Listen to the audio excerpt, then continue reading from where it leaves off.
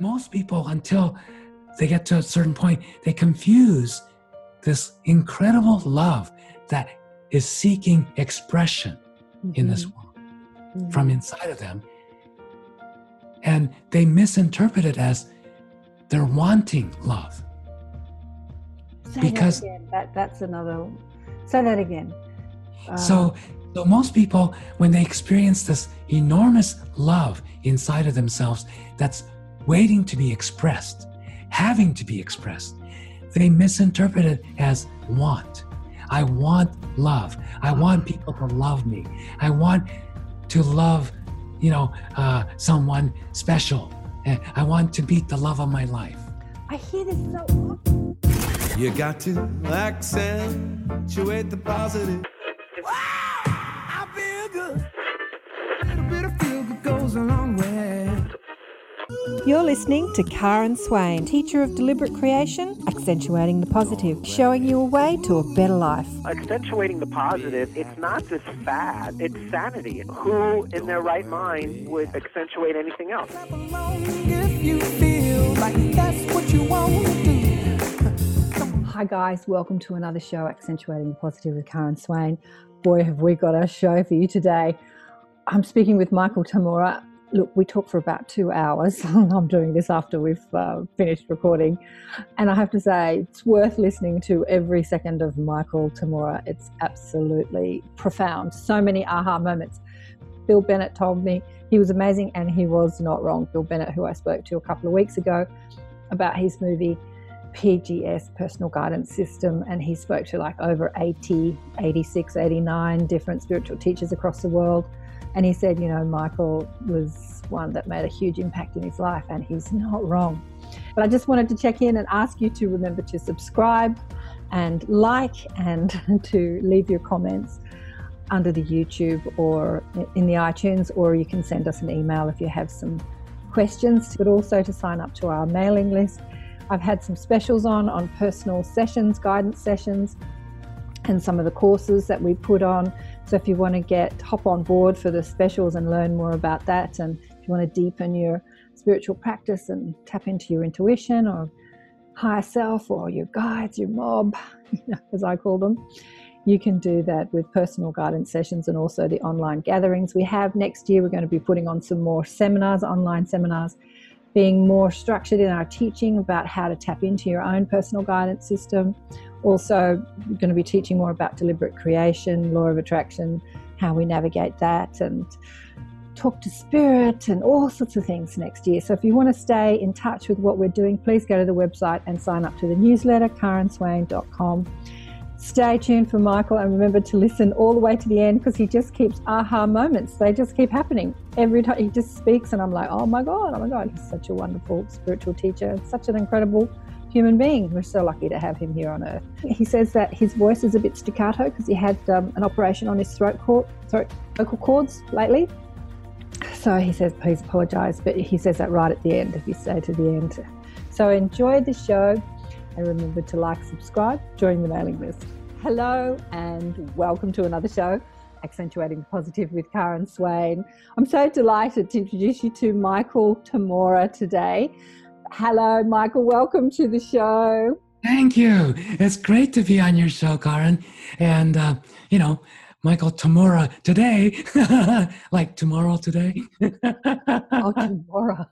What about that? Michael Tamura. That's very Australian. Like, I'll do it tomorrow. That's very Australian. Yes. Very clever. Michael Tamura. Yes. I was just telling Michael that the cats come to say hello. Hello. I was speaking to Bill Bennett about his fabulous movie Intuition, PGS, your personal guidance system. Intuition is your personal guidance. And we were talking about how many people he had on the film. And of course, you're in the film. But he said, I interviewed like 86 or 89 people and a lot of them hit the editing room floor. But he just a little off the cuff thing. He said, the one that made the most impact in my life is Michael. He really helped me. And I thought, right, got to speak to Michael. Let's check out Michael. So it's been a pleasure to check you out and see you. Wow, you're amazing, amazing man. Let me just tell people about you. I'm going to read your bio here. celebrated spiritual teacher, clairvoyant, visionary, and award-winning author of You Are the Answer, Discovering Your Soul's Purpose, discovering and fulfilling your soul's purpose. Michael, you obviously grew up in Japan, and Michael lives the miracle, spiritually aware from a child. You see everyone as they are, the immortal soul, and you guide thousands of people to their healing, awakening, and true life purpose, drawing from years of intensive training, profound past life recall, which is interesting. We'll chat about that. And I've lost my place now. Nightly out-of-body sojourns, 4 decades of teaching and giving clairvoyant counselling, and a lifetime of extraordinary experiences, including having physically died 3 times in full consciousness. I've actually watched a couple of shows with you talking about, I thought you had 4 near-death experiences. I have 5 now. That's probably a little bit older. You've got to update your bio. You've had... Anyway, we'll talk about that too. Born and raised in Japan, yet educated in American schools, Michael has spent a lifetime bridging gaps, not only between the East and West, but between men and women, young and old, heart and soul, life and the afterlife, and above all, between humanity and divinity. Oh, that's beautiful. Beloved, he's beloved around the world, spiritual teacher, clairvoyant, yeah. And of course, as I said, I found out about you through Bill Bennett, the beautiful Bill Bennett. Yes. And you've been on a lot of shows. You've been featured on CNN, NBN, the Lisa Show, the New Ricky Lake Show. Oh, look, all these Earth, Gaiam. You've been on Gaiam TV, The Aware Show, Hay House Radio, ABC News. You've been around, Michael. Well, when you get as old as I am, you get around. You don't look old at all. How old are you? Turned 65 this year. Spring chicken. But, you know, you've had all these amazing clairvoyant experiences, and I wanted to address that today, because there's so many people are awakening to their, let me put it another way, their clairvoyant, intuitive experiences are coming on tap as they meditate. You know, everyone's meditating more and doing yoga more, and they don't know what's going on. So I really wanted to address that in this conversation today. Mm-hmm. We can go over your near-death experiences too. I've told people, because I think I heard this on another show, that your life plan from your soul's perspective had finished during one of those near-death experiences. The first one, yes. And your guide said, okay, you're done, you can come home now. And you said, no, I'm going back, more work to do. Is that right? Well, not quite. It was when I was in excruciating pain. Physically at that time, and I was just getting to that point, and it just went on, and I was curled up, and I said to God, God, you know, I don't know how much longer I can continue like this. And bam, that's the first time I dropped dead. And I was on the other side.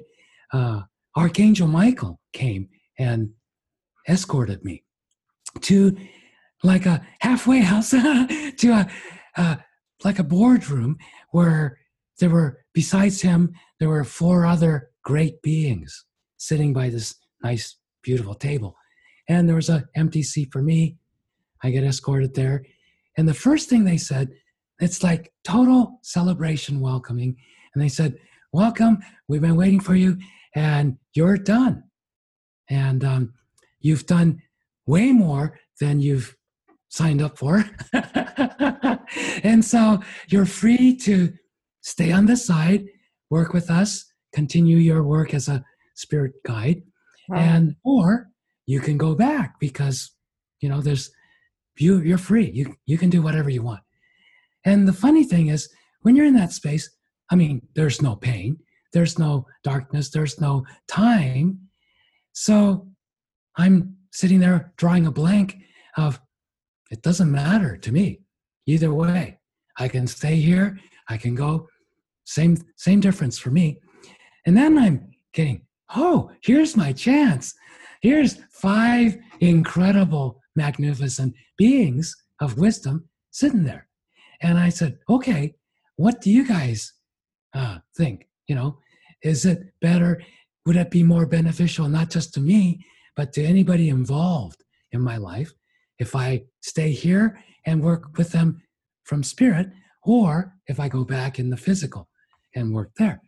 And they didn't miss a beat. They just said, all in unison, they said, if you go back, you'll be a so much more benefit. So there, making a decision like that is easy. I didn't have to think twice. I said, okay, then send me back. But it wasn't until I started to I was escorted back by Archangel Michael again. And as I'm starting to get escorted, then all of a sudden I remember my body and what kind of condition it's in. And I go, oh yeah, by the way, and I'm coming back quickly to here, and I'm turning back to them and saying, I think I'm going to need some help because if I go back in that condition of a body, I don't think I'm going to be of any good to anyone, including myself. And all I hear is, fine. Fine. Yeah, they're very economical. They don't go on and on and on like I do. I go on and on and on. But they just go right to the point. Yeah. But there was all this tremendous love. And so I knew it was going to be fine. I come back, yes, lots of pain. But immediately in my left ear, I hear this voice going, go to the computer and look up uric acid. And why I was in excruciating pain, I had this thing called traveling gout. It's gout, which is a very acute arthritic, horrible. But the uric acid gets stuck in all the joints and they swell and it's painful. Exactly. For most people, it gets stuck in one joint. Like usually like the lower knee or lower extremities. Yeah. Mine was in every single joint, including the sutures in your skull, and the little bones in the ear. I mean, it was bad. And so I had done enough research up to that point where I could get a PhD in goutology. Goutology. So when I hear this, go look up uric acid, I'm going, I know about uric acid. He said, just go look it up. Okay, on the computer. Great. I go Google uric acid, same stuff. I've already read everything. I've already looked at everything. It's all on there. But I always ignore the commercials, on the right side of the screen. Yeah. They have paid advertisements, right? Yeah. I never looked at that. But something turns my head over there, and at the top of it, I see this ad that I've never seen before. And it's a new product that just came out at the time, maybe like a month before. So I never heard of it. And I said, maybe that's it. I click onto it. This kind of a very basic website. You can tell they just got started. And so it's mostly, text heavy, but I read it. And I'm going, whoa, it's written by the founder. And he had gout as bad as I did. Wow. And he scoured the earth in search of more natural answers, herbs and things like that. So he tried out everything. And then finally, he came down to 5 ingredients that helped him heal his gout. And the 5 ingredients he listed right there, because he said, well, even if you know what these ingredients are, if you don't combine it in the right form, in the right way, it doesn't work. It's magic. Well, I read the 5 ingredients, and they were very common: garlic, aged dried garlic, yucca plant, yucca root, milk thistle, what do you call that? Cumin, cumin, yeah, Turmeric? And turmeric, yeah, and one more thing, or was that? Dandelion? No, it was one more. Ginger? No, but whatever it was. Anyway, we can Google it. Yeah, and I said, wait a minute. I've kind of reviewed my diet and what I've been intuitively taking in more and more. Garlic, but mine wasn't dried aged garlic. It was raw garlic and, cooked garlic and stuff. Mm-hmm. I just was putting it in everything. And then milk thistle was something my younger son, who was into a lot of nutritional stuff, told me, try out some milk thistle. It should be good for you. So I started using milk thistle extract. And then I was using a lot of turmeric, putting in everything. Not because I liked the taste. I just knew I needed more of this stuff. And the only thing out of all that, the 5 ingredients I hadn't gotten to was yucca root. Yeah. It's not that easy to get from grocery stores, right? But I thought, okay, he's onto something, because intuitively I knew these are the same substances that my body needed. So I ordered the supplement right away, but it's going to take a few days to get here. And then I see in the bottom, after I read everything made sense, and a lot of it was what I've already known from my own research. But it was the first time that I read anybody write about certain things that I didn't know yet. And so I thought, okay, this guy has done his homework. So I order it, but on the bottom it said, if you have any questions, email me. Okay? I wrote a full email, 3-page email, describing my experience and what I was doing for it. And at that time, it got to that point, it was so bad, I decided, even if I ate anything that I knew was okay for gout, it went berserk. It was horrible. So I thought, what do I do? And I thought, oh, I could fast. I'll go on a water fast. I know I could do that. There's no problem. It started off good. The first 2-3 hours, I felt lighter and cleaner. But then it came back with a vengeance. It was 100. That's why I ended up dying. It was so bad. But I didn't know what was causing it yet. So I write him, and at the end I said, yeah, and I've been on a water fast for the last 8 hours or so. And it's just, everything is horrible. And he writes right back. I mean, this is like, whoa, okay. And he says, first thing, get off of your water fast or any kind of fast right now. He said, you would do better to eat half a cow and drink a bottle of wine, which is both really bad for gout, than to be on a water fast. And he explains, if you fast, you flood your whole blood system with uric acid because you start losing weight. And you cannot afford to lose weight right now, especially fast. I said, okay. Then my next question was, there's nothing I can eat that doesn't make it worse. So he said, okay, you have to, I said, there's only so much iceberg lettuce I could eat. And that doesn't give me any real nutrition or, energy.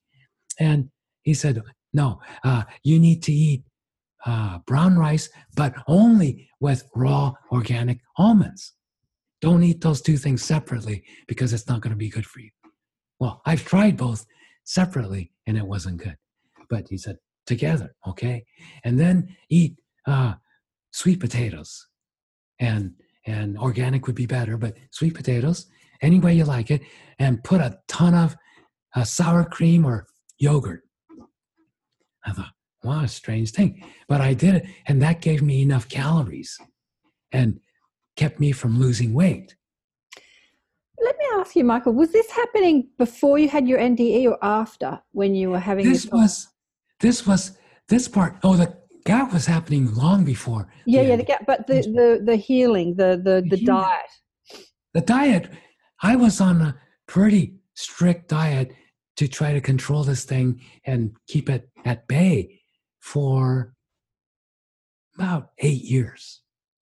Well, why didn't your guides or angels just heal your body for you after you came back? If you've made... Well, yes, that's a good question, by the way, because some people, especially some people who've had near-death experiences, right? Yeah. Even one. And what killed them was, let's say, last stage, final stage cancer. Cancer. But even if they had final stage cancer, many of them, when they come back, it's almost like not instantly, but within a very short time, cancer's gone. Mm-hmm. Not me. I know. Why? Yes. And oh, don't you? You better believe I asked those questions. But I know myself. I'm one of those. See, as a healer, I'm one of those like a Dr. Frankenstein that experiments on myself first. Mm-hmm. I don't believe in animal testing. There's a few people I might want to test it on, but I don't believe in animal testing. But I do believe in trying it out myself. And I've always been like that, even when I was a kid. And I realized after going through, the death part wasn't a problem. The pain, that was very debilitating. And it was really hard. It was almost as if your soul was saying, okay, rather than getting the guides just to fix the body, change the molecules of the body so that it all works out, I'm going to experiment on diet because I can help other people who have got. So I'm going to find out what works for me. Yeah. And I think a lot of healers and spiritual teachers do that. Yeah. But the spiritual seekers, both those who are seeking healing, those seeking enlightenment, when they see the spiritual teacher have cancer or, drop dead, or very sick in some ways, they get discouraged and they go, God, if this supposed teacher or healer, great healer, is like that, well, what chance do I have? Or is this person a fraud because they can't heal themselves? Yeah. Shouldn't healers be the picture of health? Some are. I've known healers that are so amazingly vibrant, right? Yeah. They don't have one little wart on their body. But healing isn't just about the body, as you know. Absolutely. This is a question. Years ago, probably over 10 years ago, well over 10 years ago, my husband and I went to see Sai Baba. And he was old and sick. And everyone was in Sydney were like, oh, Sai Baba. We hung around with a lot of Sai Baba devotees and they insisted we go see this amazing man, right? So he was old and sick and decrepit, and it took him like 20 minutes to get out of his little buggy and sit in the chair, and everyone applauded. And I thought it was hilarious because when he was younger, everyone would applaud because he did all these miracles. Now they applaud because he can sit in a chair. And he was so old and sick and decrepit, and he was like, but he's a guru. Why is he sick and it was exactly that question. Yes. Yeah. Yeah. And, we each have a different path. And like I mentioned, some healers are meant to be great medical doctors and work on the physical body, even if, a lot of spiritual people don't like medical doctors and allopathic medicine. And I'm not that fond of it myself, but I have great respect for doctors, and I'm one of the first to go to a medical doctor if I need body help, right?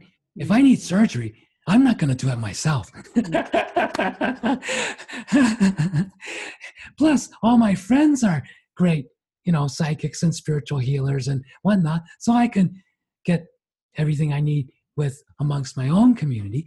But somebody who's a specialist in certain aspects of body work, I'm not a specialist, and I never intended to be one.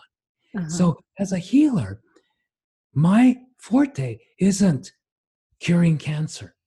Although, hey, there's been quite a few people I had just shook their hand or spoke to him for a few minutes or whatever, and the cancer's gone the next morning. Mm.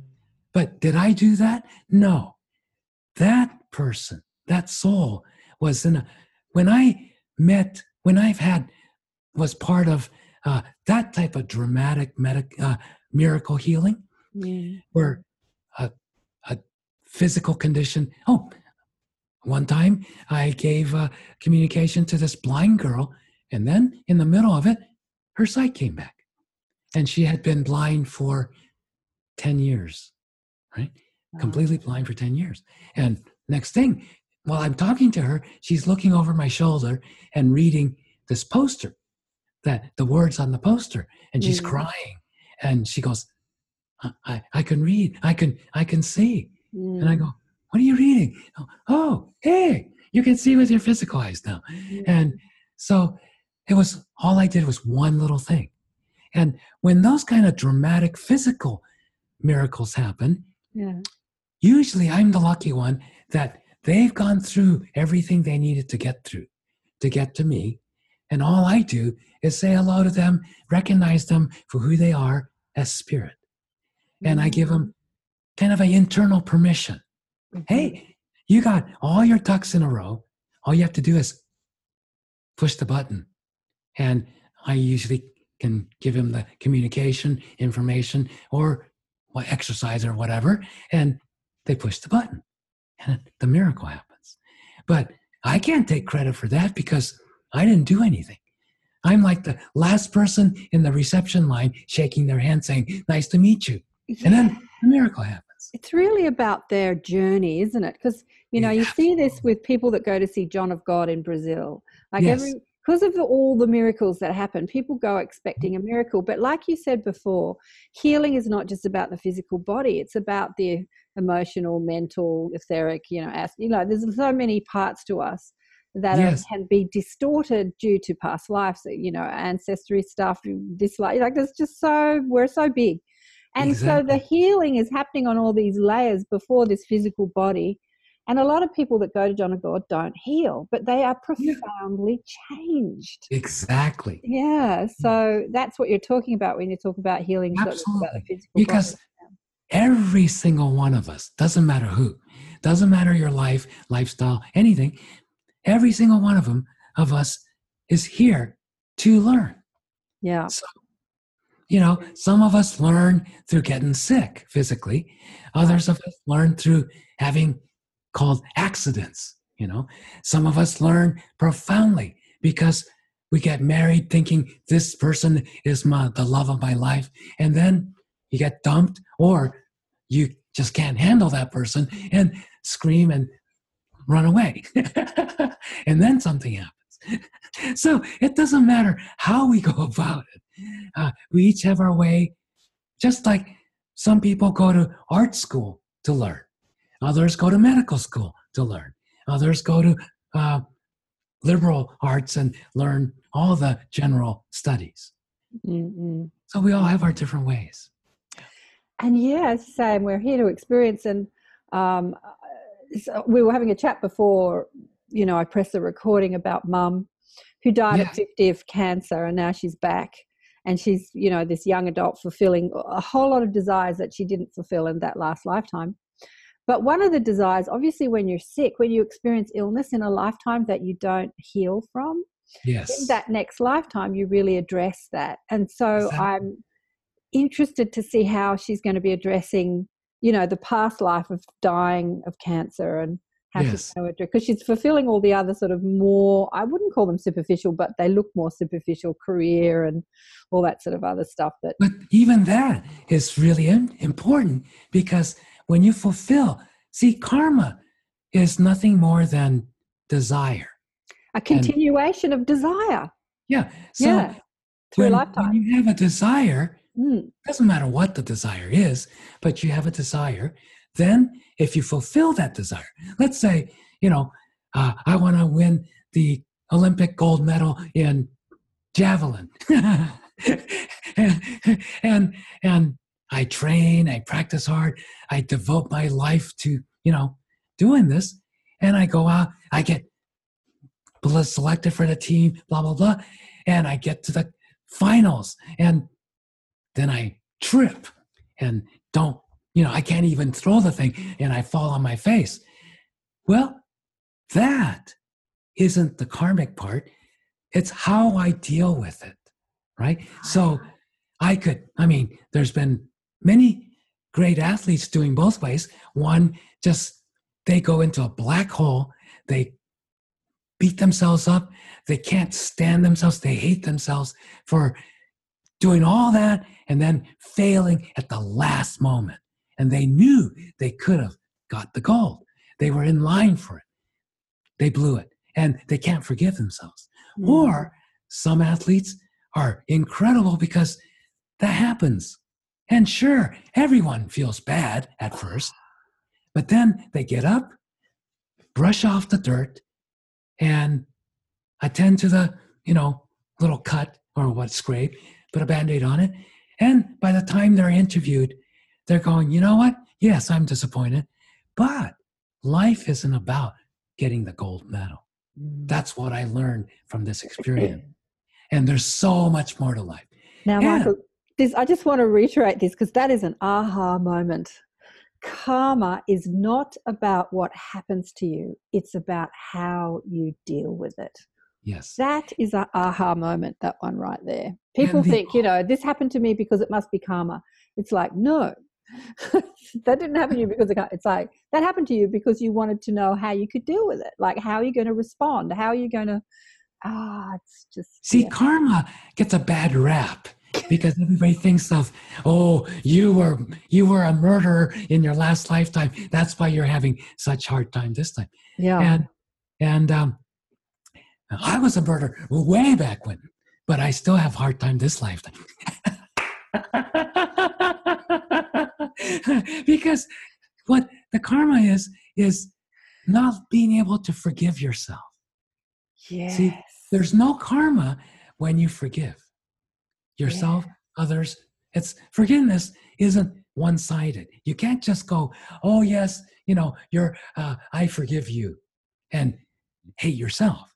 Yeah. Or you can't go, I can't stand you, but I'm forgiving myself because I'm fine. Yeah. It doesn't work that way. Oh, I want to tell you a little story.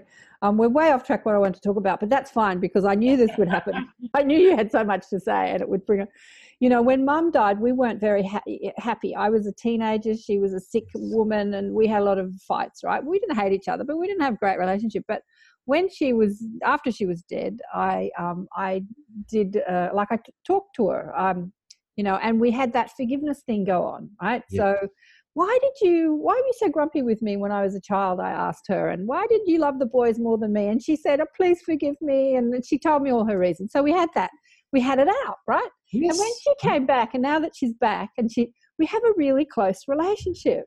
Yes. So we kind of dealt with the forgiveness before she was even in the physical body. Had we not dealt with it, when she came back into the body, I'm sure that tumultuous relationship we had when we were physical before would probably have continued. At least a little bit, yes. At least a little bit, yeah. It has to come up. See, karma is an opportunity. You get to do it again. Yeah. What you regretted before. So whatever it is, let's say you didn't complete something or you didn't get to that place of forgiveness with your mom before. If you hadn't, and then she just went on, and let's say you were not aware spiritually and just thought everything was physical, gone and all that, then when she came back, you wouldn't know she's your niece and oh, this is, this and that, and oh my God. But you would have a little tension and yes, kind of a minor love-hate relationship at first. Yes. But then, because you're older now and wiser, you might just go, oh, but she's just a baby. She's just a little girl. And then, you start to see her more for who she is rather than what she does or how she does it. Exactly. How she reacts to things, her personality. Exactly, which is the way you see people. I love this. This is the way you see people. It says in your bio, like that you don't actually see the personality, you don't see the stressful thoughts or the subconscious limiting programs. You see the soul choosing to have and when you meet people, you see, I like to think I do that too. Yeah, you do. Oh, thank you for that.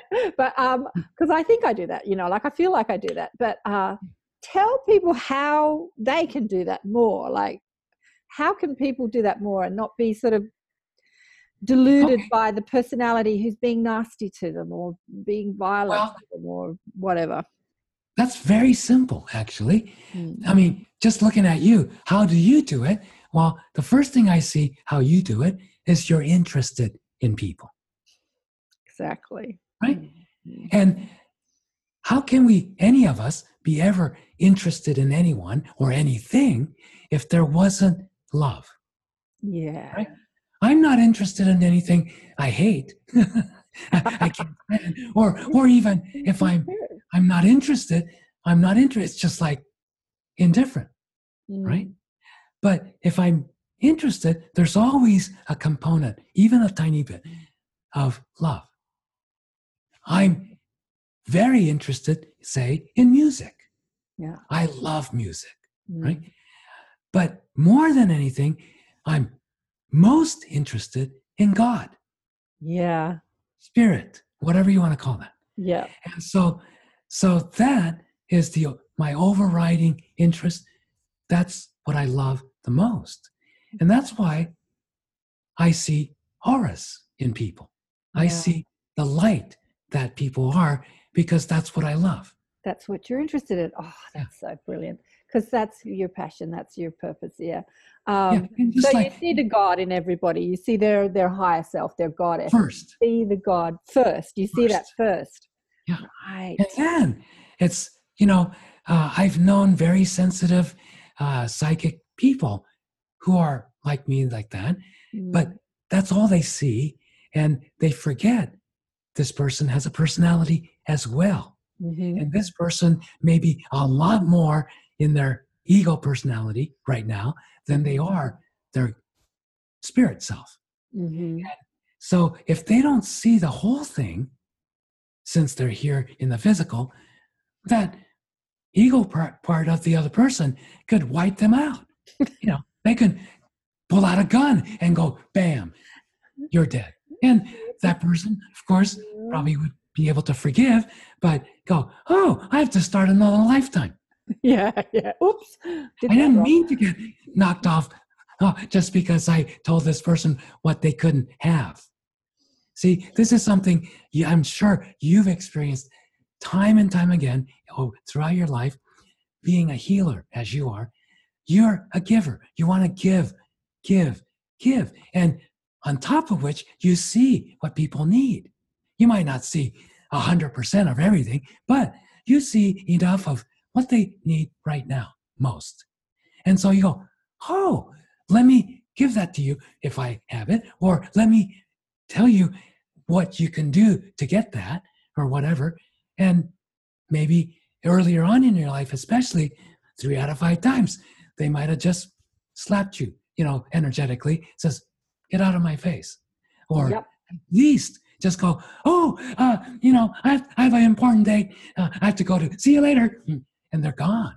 And you go, did I say something wrong? No, it was you gave too much. Oh, interesting. So some people, like, for example, it's, you might be really appreciative to somebody, and you go, what can I get this person? And you love roses, so you go get the finest dozen roses at the florist, pay a lot of money, get it all nicely wrapped up, ribbon, and present it. This person gets instantly angry at you and throws those roses down on the floor and goes away and says, I thought you were my friend. And you don't know what happened. You later find out they're deathly allergic to roses. Oh, right. Yeah. Yeah. But how are you to know? So right? What you're saying is we give to others what we most are interested in or appreciate, as you say. Like you're saying, I love music, but I most love God. So I give God to people. But you're saying, but not everybody, like Rosie, can have it. Yes. Yeah. That's Some people like a lot of spiritual awakening people and healers make. It's a big mistake. I've made it many, many times, so I know. Yeah, as you know. And so how I deal with it is, well, I've had so much experience with this. Yeah. I can handle people getting upset with me. Right. I don't take it personally.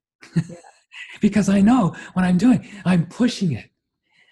When I see somebody, I don't usually do this with just a total stranger, but if I see someone who's coming along and this is the opening for pushing the envelope just a little bit. If I push too far, they won't ever talk to me again. But if I push it just a little bit beyond their comfort zone, but not too uncomfortable, they're going to be kind of brusque with me at first, but 3 days later, they're going to call up or they're going to say, oh yeah, hi Michael, nice to see you. All that's under the bridge, all the water's under the bridge. They don't even remember they got upset with me. They got past the comfort zone and got comfortable in this new space. Even though it's just a little bit, they grew. So in those situations, I'll do that. But how anyone who's watching this could start to notice, you don't have to be clairvoyant per se, although everybody is. But you're going to pay attention. Then if you start to, in your enthusiasm, you start to give to somebody, even just love or communication. It's a nice day, it doesn't matter. And then you notice the other person is getting a little bit fidgety and uncomfortable. The normal reaction that a healer person has is, oh no, I meant to cheer her up. She's getting more uncomfortable. So I have to do more. I have to give more. I have to do better. Wrong. Pull back. Pull back. Yeah, you just already gave too much. Right. So sometimes just how enthusiastic we naturally are is too much for people who are in a great deal of pain. That happened to me when I was doing a personal growth course when I was in my 30s. I started having these aha moments. Aha. And, knowing myself as love and being loving. And I was at lunch and there was this old lady who just hated me. She just hated everything about me, right? And I looked at her and I told her I loved her. And she just yelled at me, fuck off and go, I hate you. That perfect example. It was so funny. It was so violent. And everyone at the lunch table was like, oh my God, what did you say to her? And I told her I loved her. Yeah.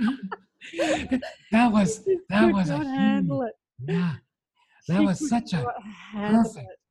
Yeah. Great demonstration. And in fact, we were talking about your mother when you were growing up.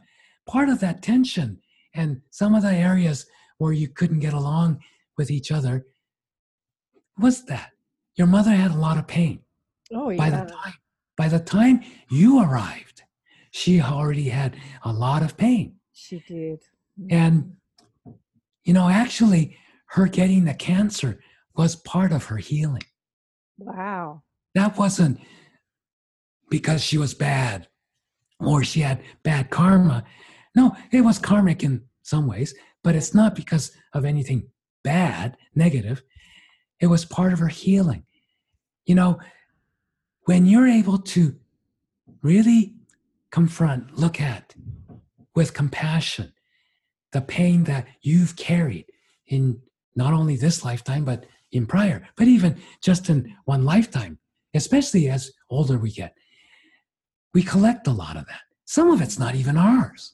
The pain of our parents that we couldn't heal. And we were angry with ourselves or disappointed with ourselves because we couldn't save them. Things like that. We carry that until we're able to let it go, forgive. And so your mother already had a great deal of emotional pain, especially.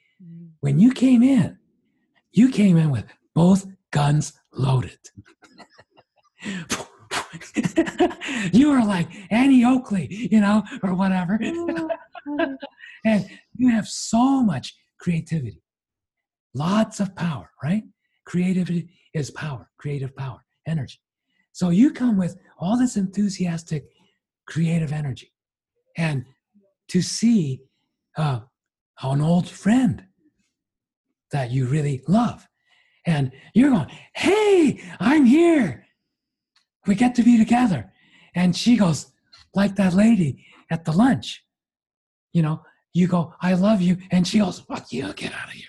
Right? It's angry. Doesn't mean. Look, I don't want to make it about me, but hopefully this will help other people. What's really interesting, Michael, when I was born, I had eczema all over my face.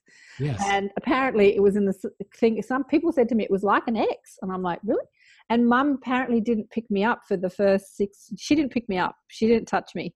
We had a nanny where Dad was quite wealthy, and she didn't pick me up. Apparently the nanny looked after me for the first couple of years. Apparently she hated me. So it's so interesting that you're totally talking about that. And did she really hate you? No. No. The hate was all the fear and the pain. That's all it is.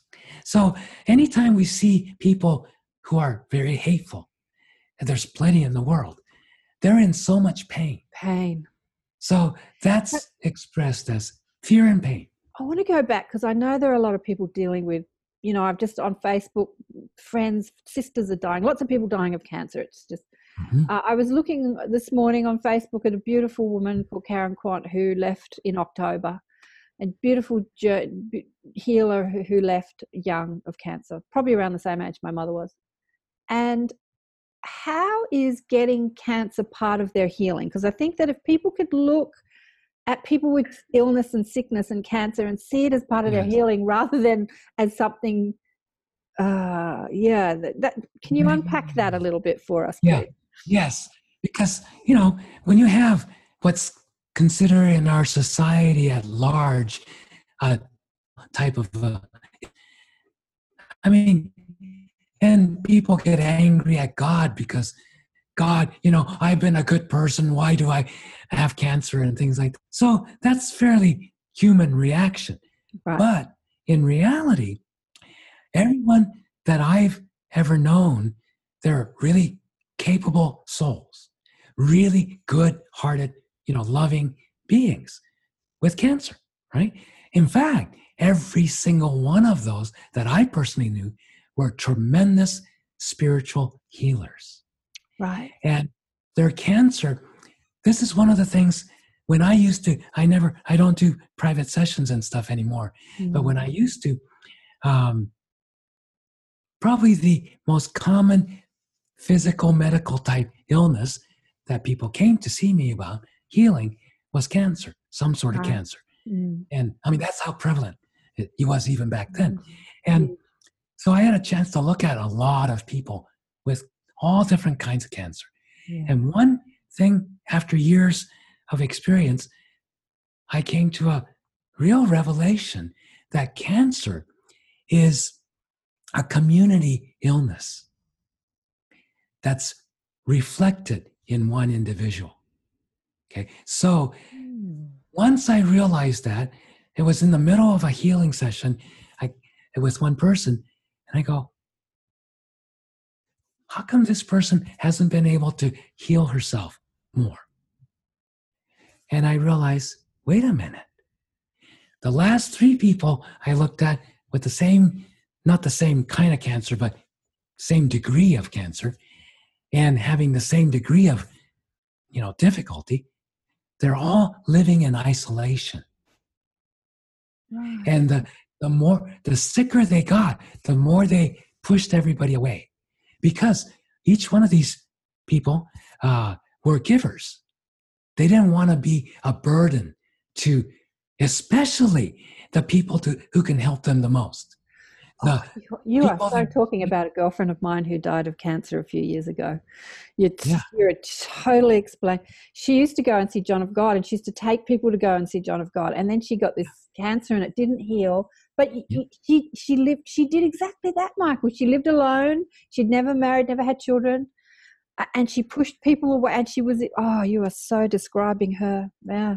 Interesting. And so when I saw that, and I go, okay, that's the missing link in the healing of cancer.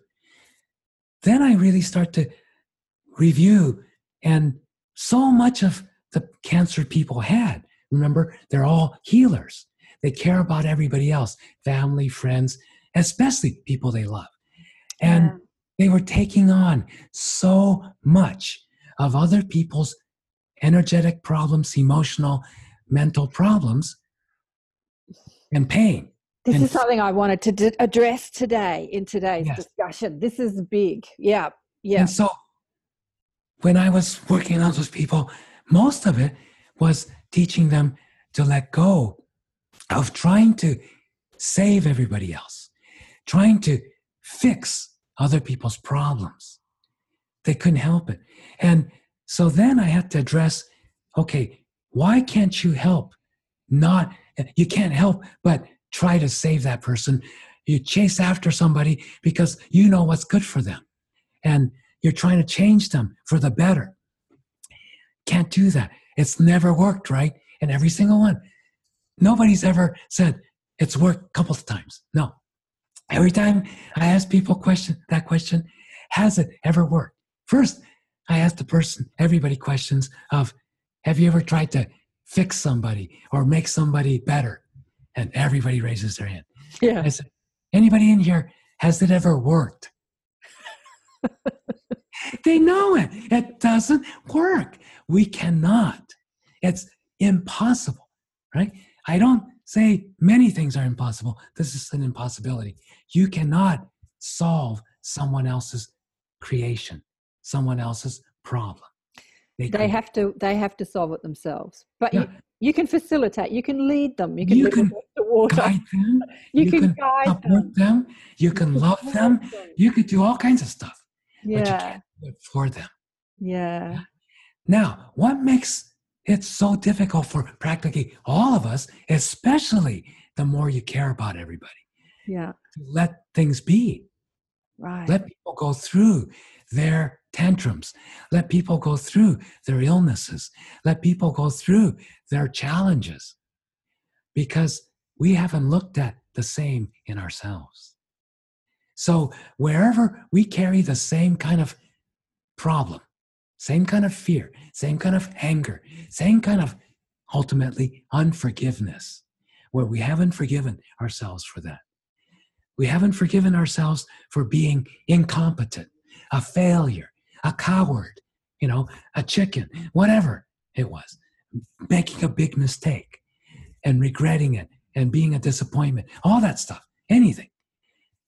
If you're trying to help somebody who's having a hard time in life, whether it's a physical illness, emotional distress, relationship problem, financial problem, doesn't matter. And I find myself, I got to help this person. I have to drop everything, run to their rescue. No, that's a very common reaction, especially for healers. But no, wait a minute. Why am I doing that? Especially for a lot of people around my age that have very old and sick and infirmed parents too. Yes. I've got to drop everything and go and look after mum or dad or, Yeah. Well, if somebody calls me and says, Michael, you got to drop everything. I'm dying. I'm going to go, oh, great. See you on the other side. Bon voyage. Bon voyage. Yeah. I don't even have to pay you for the money I owe you if you go now. I don't have to pay I'm you. going to have a great time. Can I just tell you something, Michael? You're such an amazing man. You really are. Bill was right. Not that I didn't think he was. But this morning, I find myself looking at a girl called Karen who had died, as I said to you, in October of cancer. Now, she was a healer. She went up to the country and she created this healing sanctuary. And I always promised I'd come up and I never did. And then she died. And I'm like, damn, I should have gone up and spent some time with her. Anyway, I'm thinking about her obsessively this morning. I'm in the shower and I'm like, why am I thinking about Karen? Why today? And now I'm getting this, that she is here and you're teaching her in spirit. Like, not only are you teaching us fleshy people, you're also teaching people that have, and she's here for what you are saying right now. Yes. Oh my God, it's making me cry. Yeah, it's making her cry too. Yes, she's so appreciative. Right? And she's so like having aha moments of what you're saying.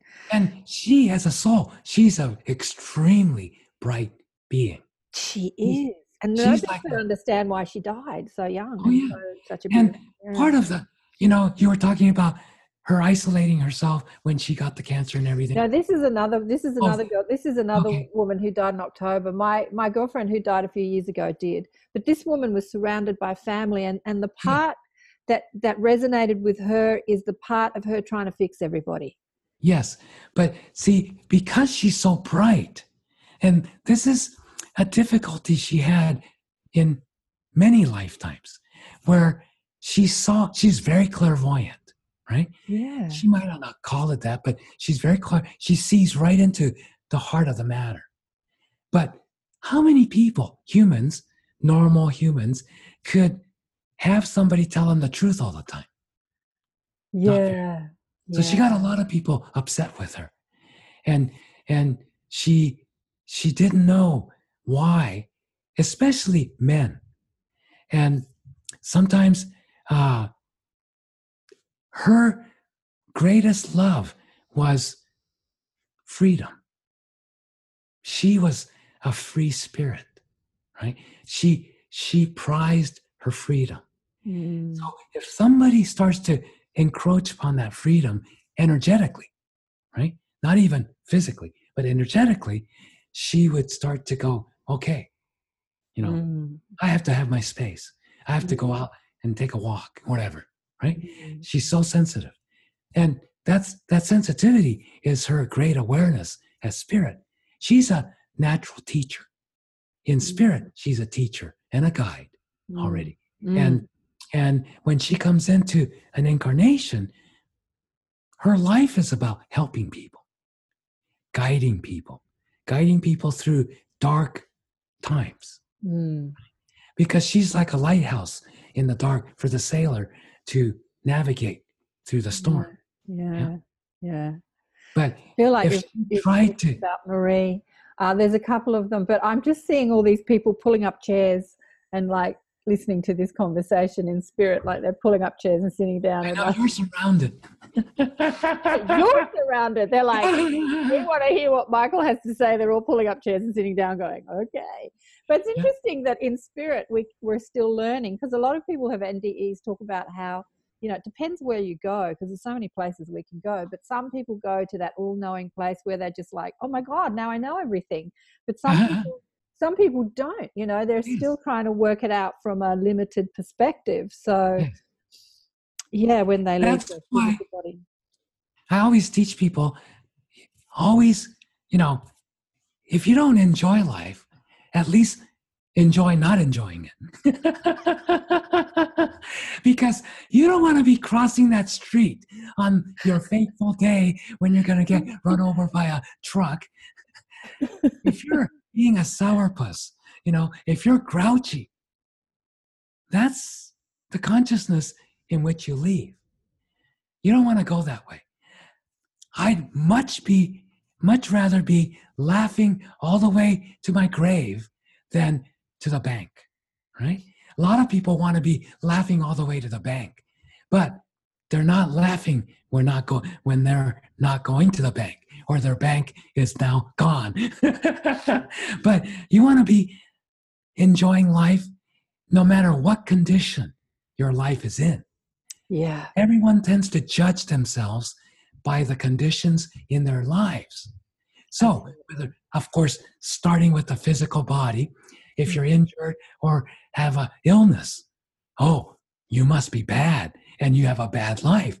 That's not true at all. Some of the greatest people who have ever lived had injuries or physical defects or some kind of, physical level condition. Absolutely. Helen Keller, just went up. I talked about this the other day. Nick Vujicic, he's got no arms, no legs, no worries, mate. Exactly. Terrific. Amazing. He's got such a great sense of humor. No arms, no legs, no worries, mate. Australian guy. But, I'm just thinking about this burning off. There's a woman that was interviewed on some show who had cancer. And I remember it was a mainstream news show. They were saying, why are you so happy and you've got cancer? And she says, well, I don't feel unwell, but I've been diagnosed. But she was happy and she was enjoying her life. And she was such a great example. She was on mainstream news and they couldn't work it out. Like, you've got cancer and you might die in a minute and yet you're so happy. And it didn't seem to bother her. Like, I feel fine. But, and life's still to be. She was just such a great teacher for what you're talking about. Yeah. And as I think of her, it's like her body is kind of burning off off some karma or whatever. And there's that beautiful saint, the hugging mother, Ammachi. Yes. Who apparently when she hugs people takes on a lot of their disease And, Yes. and when she's tested, she's like running about 6 different, 7, 10, a dozen different diseases. And she's not bothered, kidney failure and cancers and lung failure and all this sort of stuff. And she's not bothered by it at all. Because she knows she's not the body. Yeah, exactly. If only we could get that, Michael. We got to get that, because we get so upset yes. when the physical body goes wrong. Yeah. Yeah. And so, there's a lot of people in the world. Oh, before we move off of this topic we're talking about one's own physical body conditions, but right now, the conditions around the world, political, economic, it's what most people would consider terrible. and so many people are so emotionally distraught. Yeah. Because some of them, because they can see the writing on the wall, where's the world going if it keeps going this way? Or there's no end in sight. There's no salvation in sight, the way things are going. That's no different than the woman you were talking about who's just joyful, even though there's cancer. Yeah. And Exactly. even though over the longer period of time, the body's dying of cancer, but she's not going to go with a whimper. She's going to go partying all the way. Yeah. And partying, not in the sense of what people think of drinking and, carousing, but No. partying in the joy of spirit, Life. Yeah. of life itself. Yeah. And that's the same if it's happening in the body or in the body of the world. And all the conditions in the world, you have to be able to look at it the same way. Oh, sure, we have an economic collapse or climate change, or this political situation is terrible, and all these people are being murdered, and all these people are going bonkers and murdering people every day. I mean, you turn on the news, that's what you get. But it's not. We're not joyful about what's going on. We're joyful about life. The life that I'm living. That woman with cancer, she's living a joyful life, Yeah. even with cancer. And So- that in turn adds to the joy, adds to the vibration, adds to the frequency that's Yes. here on this planet, that's here to address all the other things going wrong, whether it's climate change or Absolutely. politicians that are lying, or the cabal, or whatever, reptilians, whatever people talk about that they get upset about. Yeah. Everyone's upset about something. The climate change is a big one. So when you're in joy, you're actually adding to the solution and not the problem by being upset about the problem. Absolutely. Yeah. And speaking of climate, that's the easiest physical condition to change by changing our consciousness. It's one of the first things that changes. I mean, I see it all the time. Yeah. And it's not about getting 5 million or 100 million people together. No, I see it in a local thing. 5 or 10 people all of a sudden are in tremendous joy and celebrating life. And the storm dries up and the sun comes out.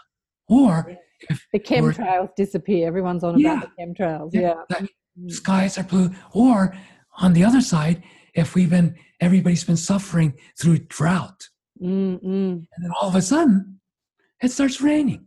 Yeah. I And- know. Our consciousness creates. I want to come back. I want to come back to questions I think that I asked that we haven't finished yet. And that is healers that are taking on other people's suffering and getting Yes. all clogged up.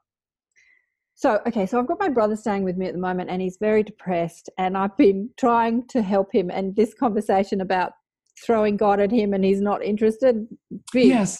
right now, right? But I'm sitting on the bed and trying to help him, and my guides connected my energy with his so that I felt what he was feeling in his body, right? And I Yes. was in unbelievable physical pain as well as emotional pain. And I said to them, I don't want to do this. I don't want to do this. But they said, he's so stubborn and he's so resisting anything that you're like, he's so resisting any sort of help because he Yes. feels like he's not worthy of the help.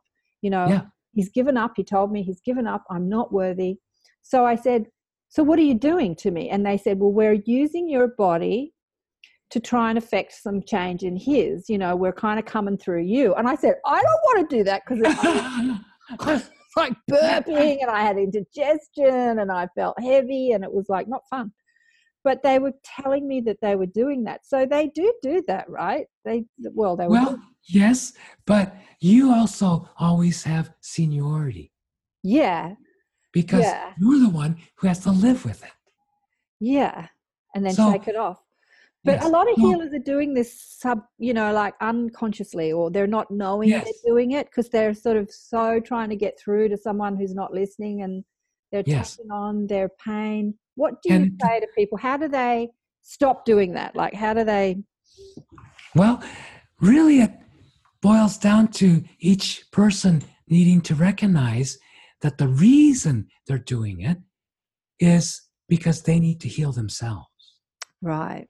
They see in the other person, and they feel in the other person the same pain that's inside of them, Right. the same inability to forgive or unwillingness to forgive Mhm. within themselves. Mhm. So they want to heal the other person so they'll feel better.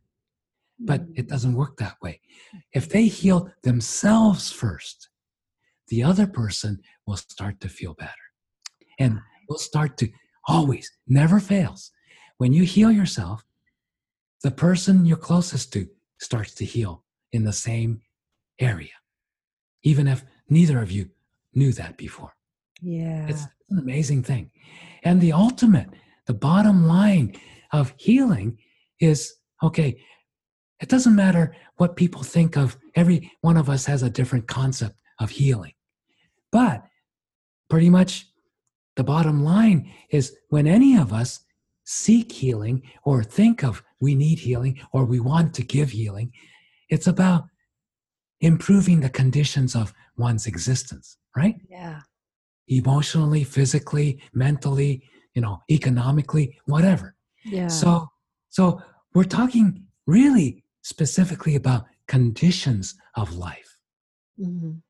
body or the world, conditions of life. And so then what changes those conditions of life?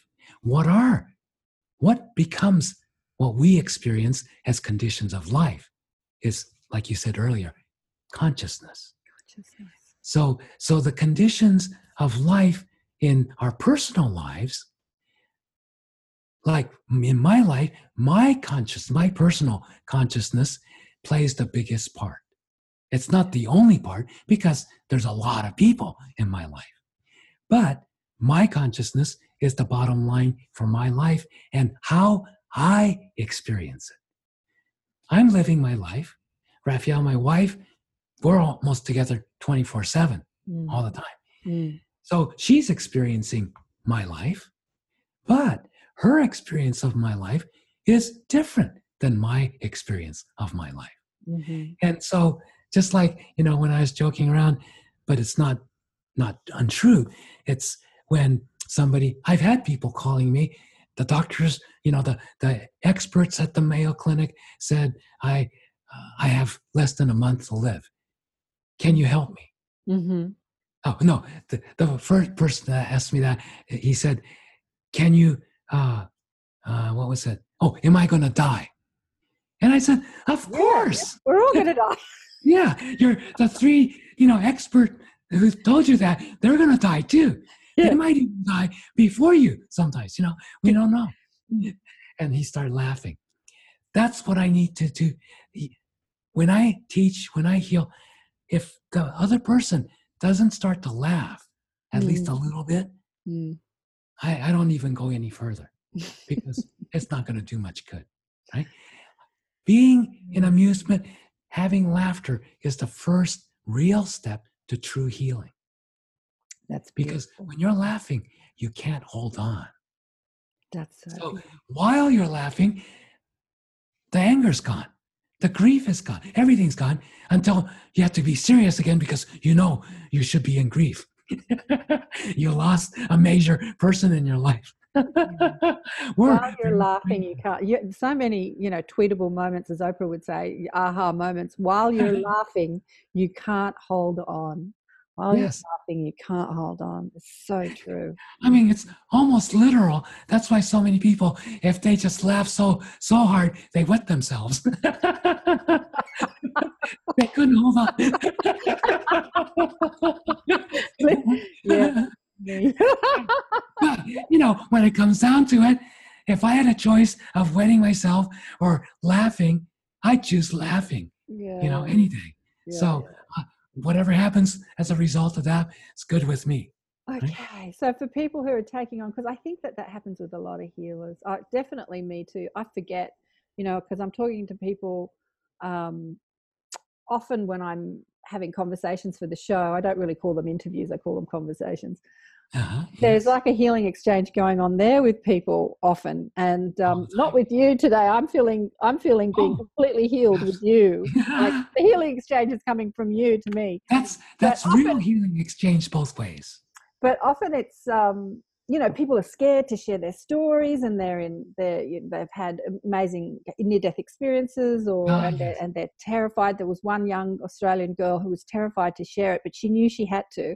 And everyone under the YouTube comments was judging her for being so strange, but she's just sort of terrified that people are going to judge her. So anyway, it's interesting. But so how, as healers, when we're taking on other people's stuff, what would you say to people to sort of clear that? And how do they know that they've, a lot of healers I know are always talking about exhaustion. I'm exhausted.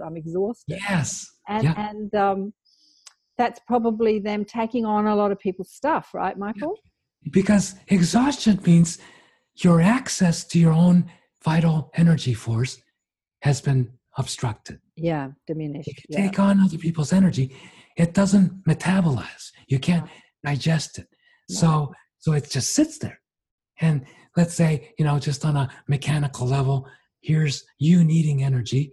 Here's everybody else's energy. Here's your energy source. You can't access it as much. So you're tired, right? You're not replenishing. So number one, the first thing I always teach people is to ground.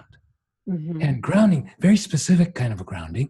It's grounding, you imagine a tree trunk from right above the tip of your tailbone, where your first chakra is. So most spiritual healers and people interested know what a chakra is, but imagine connecting that first chakra to the center of the earth. Then that is very mechanical thing where it's just like the third prong of a grounding plug on an electrical appliance. Why do they have that? So if there's a sudden surge in the energy, it's not going to damage the appliance. It gets grounded off, the extra. So the same idea. This grounding cord grounds off all the excess energy you take on from other people. That's number one. So that's going to immediately lessen the amount you take on and keep. So the next part, once you're grounded, is practicing what we call being a body of glass. I like to actually think of it more as a body of air, where everything passes right through. Yeah. The glass idea comes from my teacher, who used it as an analogy of sunlight passes through uninterrupted, through a clear glass. But a wall blocks it, right? But a glass lets it pass through. So he got the idea of, okay, if you imagine your body being not solid and dense like a wall, but just clear like glass, everything, all the energies, good or bad, passes right through. You don't hold on to anything. Or even like steam. Yeah, just passing through. Yeah. Passing through. And it's interesting what you said before about when people are trying to heal others, and they usually, if it's sticking, like if it's not passing through, it's because it's sticking to you, and that part of you that you need to heal. Yeah. That unconscious part of you that holds the pain. Yeah. Yeah. It's so that's why we don't recognize it at first, because we're unconscious. It's unconscious. Mm-hmm. It's not within our view of consciousness. It's underneath it. Mm-hmm. It's in the dark. So then how do we become aware of what we're not aware of? Yeah. So Exactly. Yeah. that's the part where you started the show with the PGS, personal guidance system. That's the term Bill Bennett came up with, because it is intuition. It is everyone's guidance system. Mm-hmm. So, but in order to really live by intuition, we have to let go of trying to intellectually, figure everything out and control it intellectually. So that's the first thing a person has to give up, is not letting go of trying to intellectually figure out what's wrong with this person, what's wrong with me, what's going on, what I have to figure this out, and am I going to do this and this and this and this? That's all trying to totally control, because, and that's always coming from that unconscious fear. Pain, fear is always stuck together, and that unconscious pain and fear is dictating. Got to keep it out here in the intellectual, separate from who I am. Yeah, and okay, I don't want to go anywhere near that. But once you let go of trying to figure it out, every time you notice the impulse to try to figure it out intellectually in your mind, just go, okay, consciously decide, I'm going to let go of trying to figure it out. Okay, I'm going to go in to the center of my head, not to be analytical, but to just be quiet. Because in the center is the same as the center of anything. It's pure spirit, neutrality.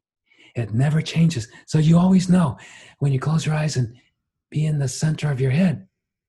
Oh, even though it's, I'm emotionally upset out here and all these thoughts are bombarding my mind, but inside, in the center, there's a little spot that's bright and totally still.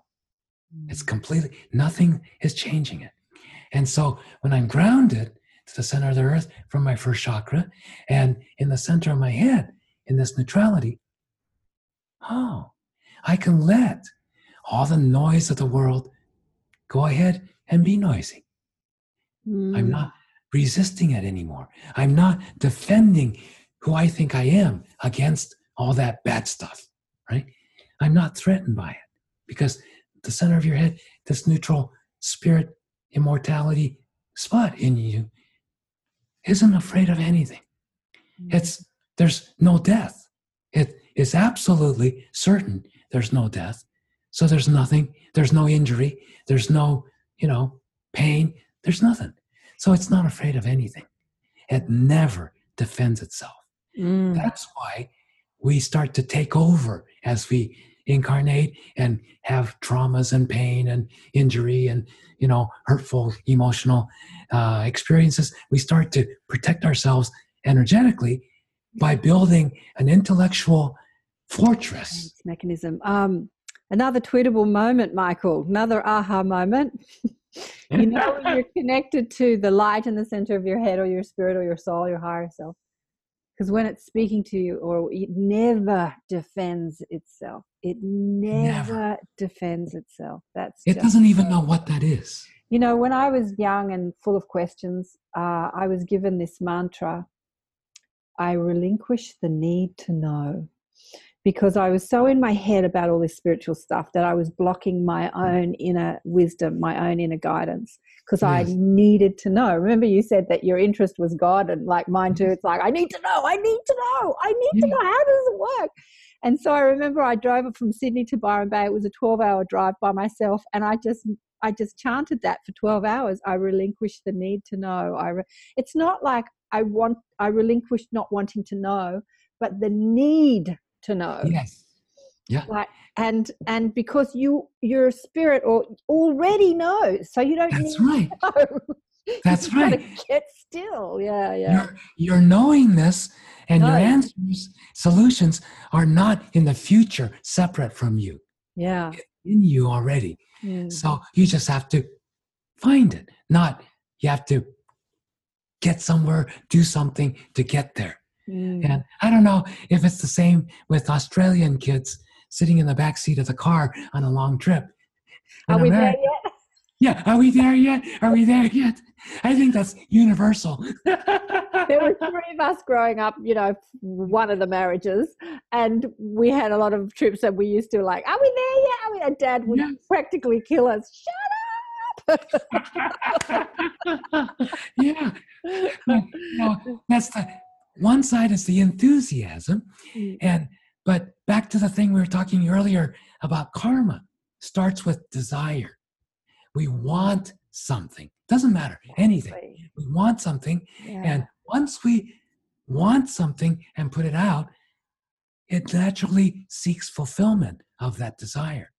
It But naturally seeks fulfillment of that desire, even if it's over lifetimes.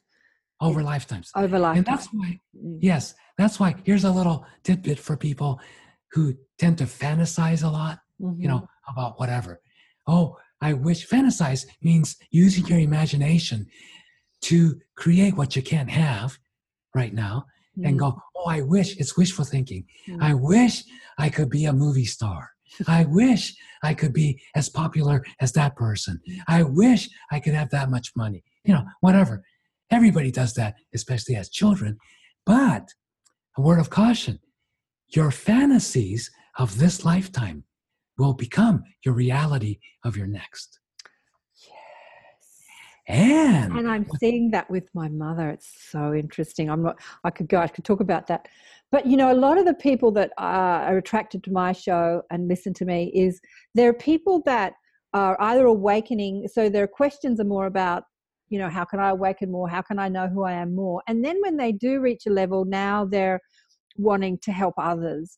So it's like, how can I make a business out of being a healer or a teacher? Or, that's a lot of fantasy. That's a lot of the questions that I receive from people. How can I, change my day job and like make some sort of career or life from what I know and then helping others? What would you say? What would you say to those people about those fantasies that they have? Well, it's whether they're making it a fantasy or reality, right? So both require imagination. So they're imagining, this is what I'm here for, to heal people, to do this. But I want to do this full time. So I can't be having a day job and be exhausted at night and say, okay, now I'm a healer and people can come see me all night long to give healings to. Some people manage to do something like that. But I made that decision when I was 20. I'm here to heal and teach. So I can't be dividing myself into having a day job flipping burgers or anything and making enough money to live on, and then on weekends and weeknights do my work. No, I'm doing this day and night. Right? So I committed myself. It was not a fantasy. I'm going to find a way to do this. And then that led me to finding a teacher who said, oh yeah, this is what you have to look at. And who recognized clairvoyance and that we're all clairvoyant. But he also knew there's a lot of clairvoyants who are terrific clairvoyants, but they don't know how to teach other people to be clairvoyant. Exactly. That was his gift. He knew how to teach the most beginning person who just was sincerely interested in being on a spiritual path and seeing the truth, seeing God, seeing the light. And he would train them to be a clairvoyant reader or a reader and a medium and all kinds of things. And in the course of that, they might have started off. A lot of people couldn't have God right at the beginning. So he didn't talk a lot about God.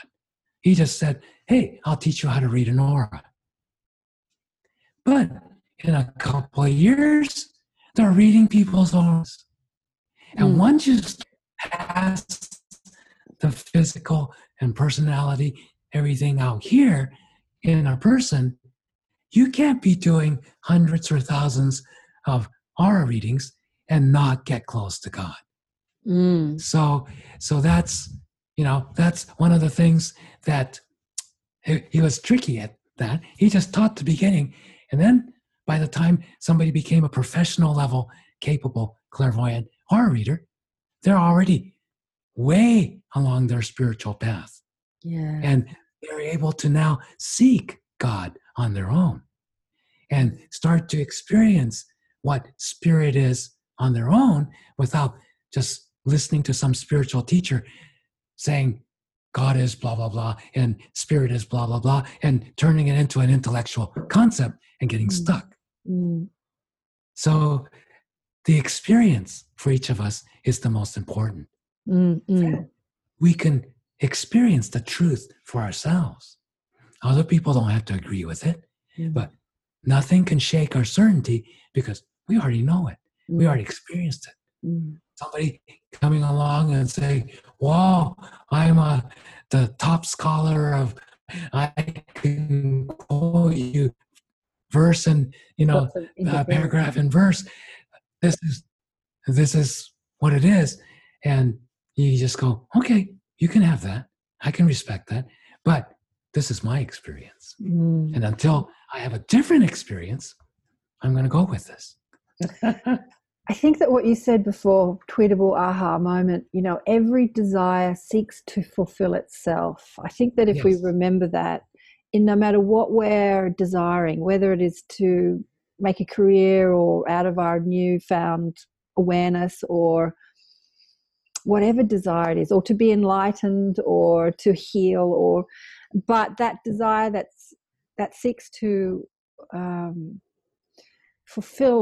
be fulfilled, it might happen next time.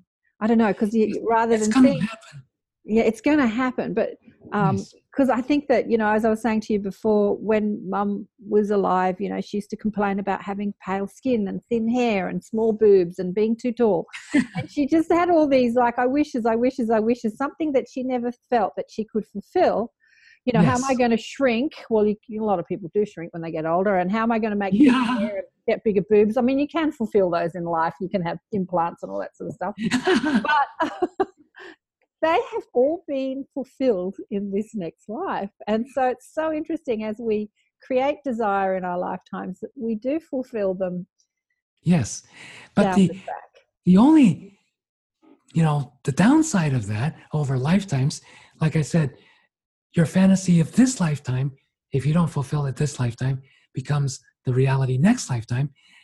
But I like to use the example of, let's say, a woman who grows up on a South Pacific island in the tropics, where if you're not 400 pounds, you're ugly. Right. That's the culture.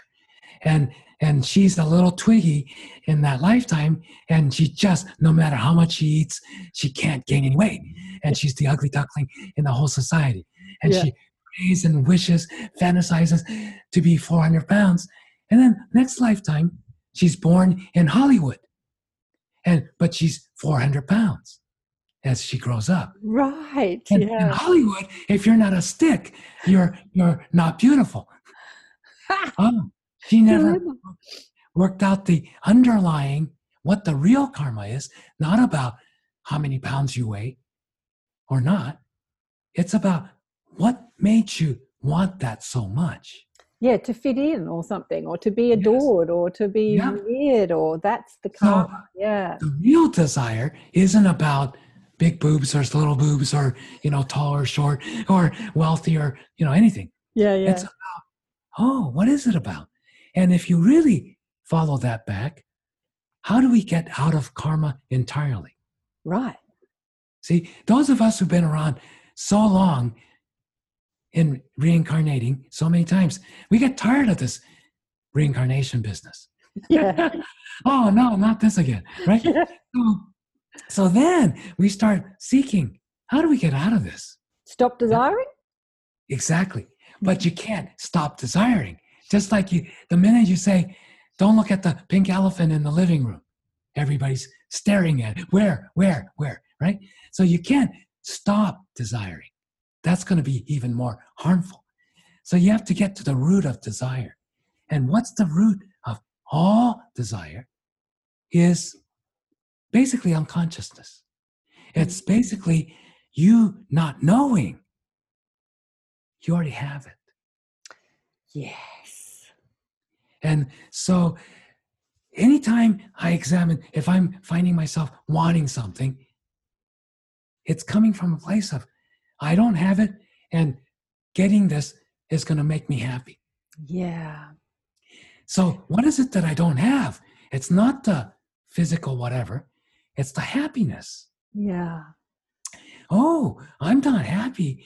I want happiness. And I think because I got so happy the last time I got this thing, I want this thing again so I can be happy again. Mm. And you could keep doing that for a long time. But you know, I just want to make an observation. I've interviewed, you know, I've spoken to a lot of people, a lot of clairvoyants and healers, and your level of joy and happiness and nonchalance has given you amazing access like I've never experienced before.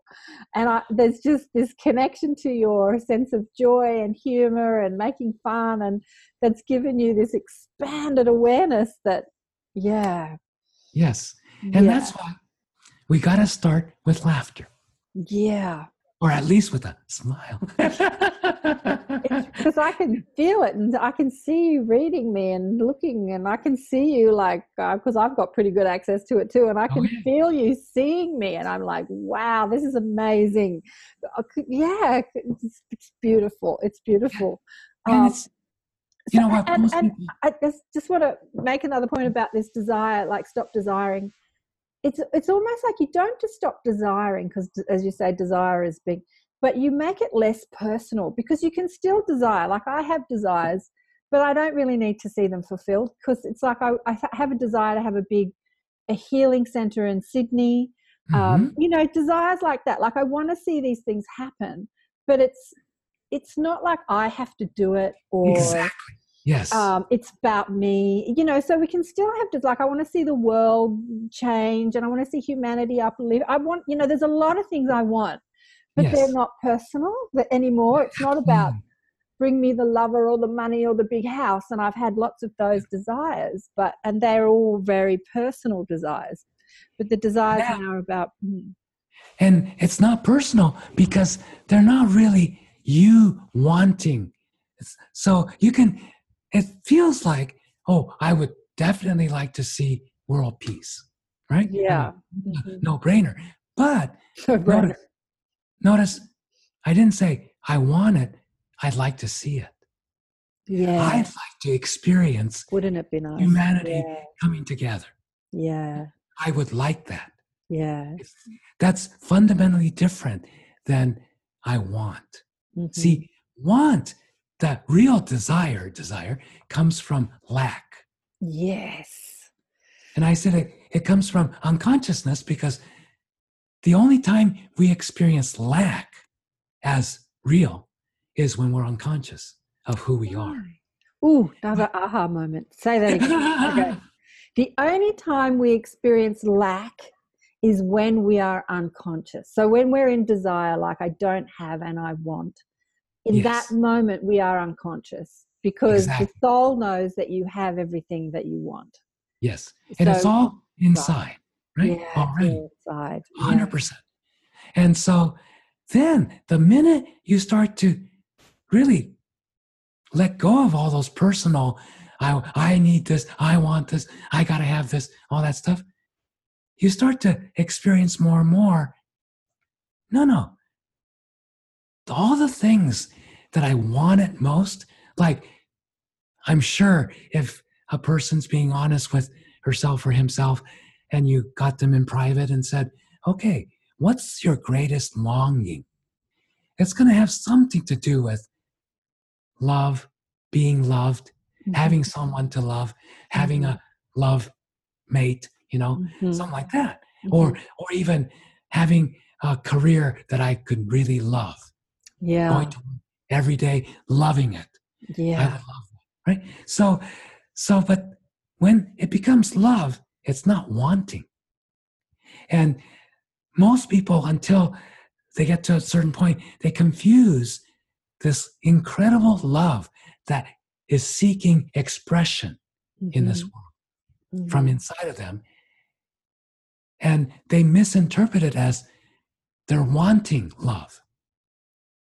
Say Because that again. That's another. Say that again. so most people, when they experience this enormous love inside of themselves that's waiting to be expressed, having to be expressed, they misinterpret it as want. I want love. I want people to love me. I want to love, someone special. I want to meet the love of my life. I hear this so often, Michael, from especially middle-aged older women, Yeah. and they always say to me, when am I going to meet my soulmate? And I want to look at them and say, in the form that you're wanting, you're not. Because what you're asking for is something different. And this is exactly what you're saying. I don't tell them that because I let them keep their fantasy that they're going to meet their soulmate. Well, also because you said most of these are middle-aged women. Older, yeah. Yeah, because they're not in that being a young female, hot to make a baby. Yeah, but no, they're not. Yeah, that's done. You know, so they're not thinking about let's hit the sack, with some hunk. They're looking at a relationship. They're looking at love. Yeah, they are. A partner. But with they whom feel that longing to have that. Yes. And yes. But they don't. They have to realize that longing isn't for a partner. right. That longing is the love wanting to be expressed. Rest. Okay? So they have to be the one to be loving. They have to be loving toward everybody. Not just their potential mate, and this is the one thing so few people seem to recognize. If you're loving with everyone, you're going to have people lining up to be your mate. Yeah, it's like you're not going to have any shortage of people who would like to be your partner, right? Because everybody's looking for that. But if you're looking to love the one person, you're chasing everyone away. Yeah. Because you're closing the door for this one perfect, whatever you think is a good person to show up. No, if you're loving in every one of your relationships, the person who you're meant to show up with is going to have a wide open, you're going to be like outdoors. They can come in from any place. Yeah. They're going to find you. Getting back to this karma being how we respond and not what we get. Yes. You and Raphael have this beautiful spiritual relationship that I think a lot of women probably want. They see. And men too. And men too, yeah. But I get a lot of women asking me that question. When am I going to meet my soulmate? And, it's like until they learn about what you're talking about, until they start to experience that, it's just not going to happen. Because it's going to limit them to the focus of one person. And that's not what their soul is asking for, right? Their soul is asking for this expression of outward love in humanity. And it's such a paradigm of the third dimension, this one-on-one loving relationship, like I only love you and you only love me, and it's you and me against the world, darling. That is just so third paradigm. And a lot of these souls are these amazing healing women who are not buying into the third paradigm, and yet they're still asking for that third paradigm sort of relationship. Yes. Yeah. It's so funny. And here I'm aware a lot of times, especially when we're out in the public together, and like you say, they're all looking at us and go, oh, I'd like to have a relationship. I want a relationship with a partner like that. Yeah. But nobody ever comes up and says, Michael, what makes your relationship with Raphael so incredible? That's a simple question, I think. And the answer is very easy. I look at myself, I look at her. One thing we have in common, we have a lot of things, almost polar opposites. Mm-hmm. I like it this way, she likes it that way. I want to go left, she wants to go right, all kinds of things. And but that's not what the relationship's about. The relationship is formed because I have this total certainty. I could have a loving relationship with practically anyone. Yes. She has the same. Yes. There you And we just go, but hey, you're the one I'd like to have that with. And why we know we can have it with each other is we know we each are in the place of, oh, if we bump into an obstacle or a tough spot, or let's communicate. Let's work it out. It's not, oh, I'm tired of you already. I'm going to go find somebody else. It's, hey, why ruin a good thing because we don't agree on one thing? Or I happen to not like that and you happen to like it, or whatever. Or you want to do this, I don't want to do that. Let's talk about it. Let's work it, figure out, okay, let's create it so we can both be who we are. Yeah. And we can both have what we need to have to fulfill our purpose in life. Mm. But the other part of it is both she and I have known from the time we were kids. Whoever we partner up with, we have to be partners in everything, in our work, especially our spiritual work. Yeah, exactly. So, And you do, and you guys have a great radio show, which I've been listening to. What's it called? I haven't got it up here. Living the Miracle with Michael and Raphael Tamura. Living the Miracle. And you discuss all these things that we talk about. But there was something I wanted to discuss with you specifically today that we haven't got to. And I know we're kind of running out of time. But I'm going to chat with Raphael in a few weeks in December. Yes. We're going to talk about her and her psychic abilities and her work. But I really want to be specific with her because she's an animal communicator, and she talks about with animals with spirit and the reincarnation of animals. So her and I are going to have that lovely conversation about animal spirit. And because so many people, I think the grief over animals can be worse than the grief over. Yes. Yeah, so we're going to clear up a bit of that. But, I wanted to talk to you about people perceiving, a lot of people who start to have, their psychic abilities tapping, get online, and they worry about souls attaching to them and hurting them. Right, they kind of worry about denser disincarnate spirits. And something happened to me in the shower the other day, which was amazing, that I wanted to share with you and talk about. So a few months ago, my eye was hurting up in the corner here, and I started getting these nosebleeds. And I got them, they were coming frequently, like 2 or 3 times a week, and then. Probably the last one I had, I woke up in the middle of the night because I had this nosebleed, and I thought about it on a healing perspective. I'm thinking, the blood vessels in and I'm thinking it from a healing perspective. What's going on? Yeah. Mm-hmm. And then I think it might have been in the shower that morning after that night. I woke up in the middle of the night where I have a shower thing, and I put the water on my face like this, and I had this image. It was like a horror story of this person whose face, it was like, to me, it looked like somebody had shot their eye out, right? Yeah. It was like this, it scarred over, but it was this horrific looking face.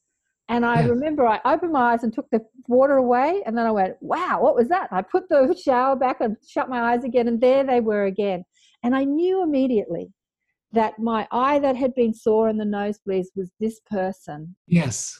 And I just sent them light, and I asked them, their guides to come in and whatever needed to happen. I really wasn't too versed in this. I had never experienced that before.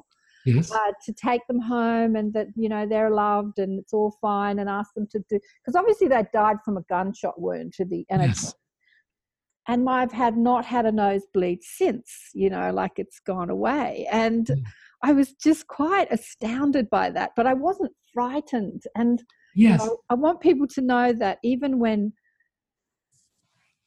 hurting spirits come and attach to them, it's nothing to be frightened about, right? exactly. And that's the only time you kind of get into trouble is if you're frightened, right? Then you resist. Resistance, what is that, the Star Trek? Resistance is futile. You will be assimilated. And that's why we resist. We're afraid we're going to be controlled. We're going to lose control. We're going to not be ourselves and things like that. And then Well, it does happen, where people give up their power and their seniority to some looky-loo being that is stuck, and they climb in, and the person freaks out and becomes all dramatic and traumatic, everything. But that doesn't need to be that way. If you own your space to be the spirit that you are, then it's just other spirits. Some of them, just like people, some of them are happy, some of them are unhappy. Some of them are incredibly capable and aware. Some of them are capable but devious and not so aware. And some of them are, all they want to do is control. So they're going to just climb in and go, they'll tell you anything, whisper sweet nothings to try to control if they think that's going to help them control you. But you don't have to pay heed to that. You can laugh. Again, first thing is a little laughter, a little amusement, and not taking it so seriously. If you take it seriously, your energy drops to that serious level. And then your energy's too low. But like you said, when I'm joyful, happy, and then very few things could really bother me. Right? Because the vibration is too high. The bothering vibrations are too low. It's so not, it's like you don't even notice it. And but a lot of people are kind of scared of things that they can't see or perceive, like spirit, they're scared of these entity attacks. There's a lot of bad stuff going around the internet that, demons or evil spirits are going to present as angels. And so therefore you can't believe in angels because they're not really, there's just so much rhetoric going around, but creating fear for your psychic abilities. And why would a being of light, like why would a healer, attach a soul like that is hurting? To me, I've got my opinion. What do you think? You mean, why would a soul like that attach to a healer? Oh, okay. Is because everybody wants healing. Exactly.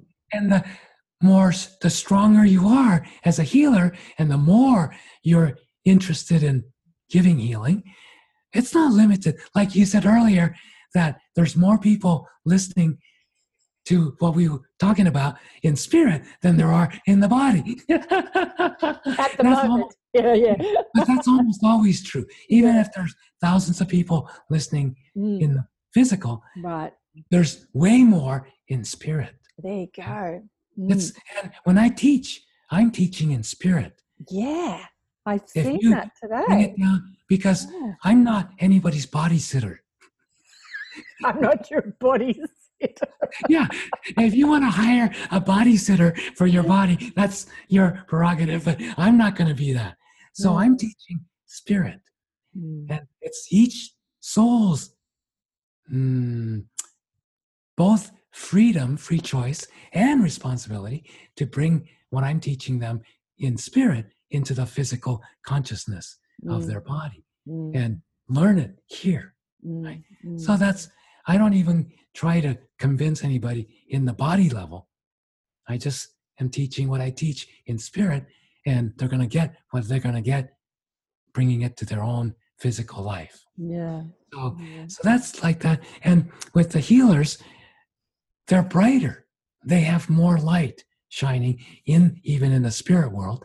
And so the most desperate of beings are going to be looking for healers the most. But like we were talking about earlier, the healer has to be the one to decide and be discerning.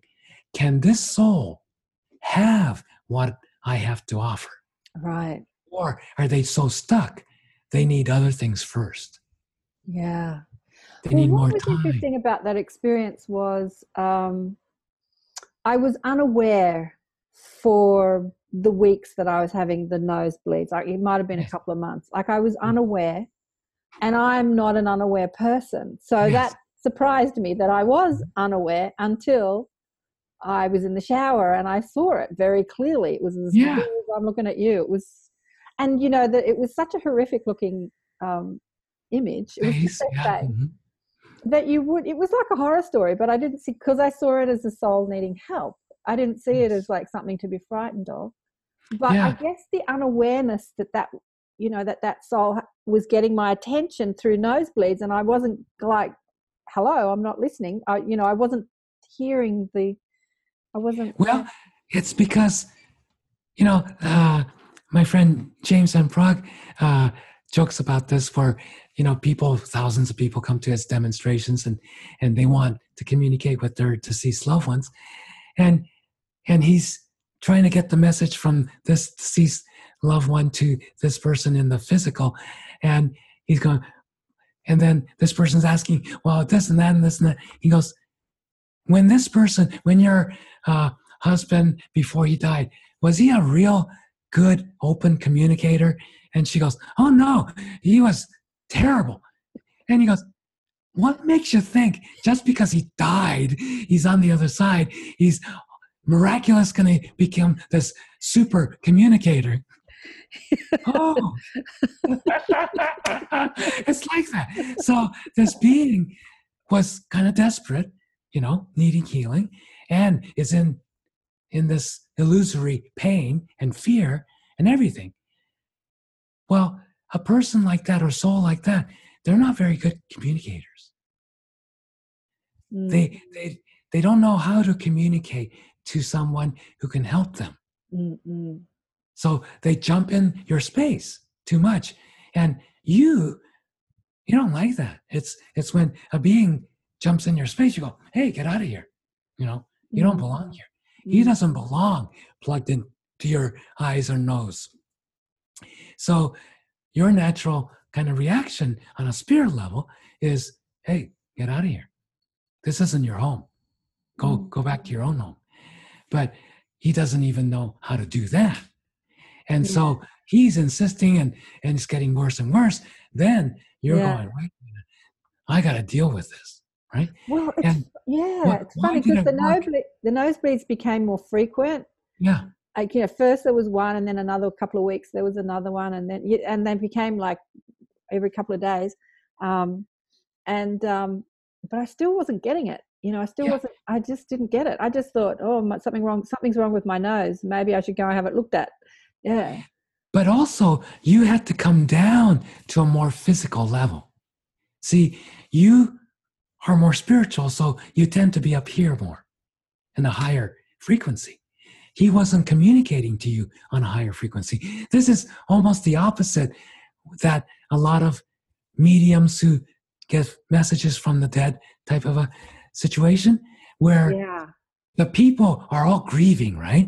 And they're going, how come you, who's a stranger to this person I love more than anyone else in my life, easily communicates with the soul of this person, and I can't communicate with this person? Right, yeah. And the answer to that is they're grieving. Their energy is way too low. Not the same frequency, yeah. So what you're saying is that he was a different frequency. That's why I couldn't perceive him. That's why he had to get my attention through the physical. Yeah. And then you taking a shower, that's very physical. Yeah.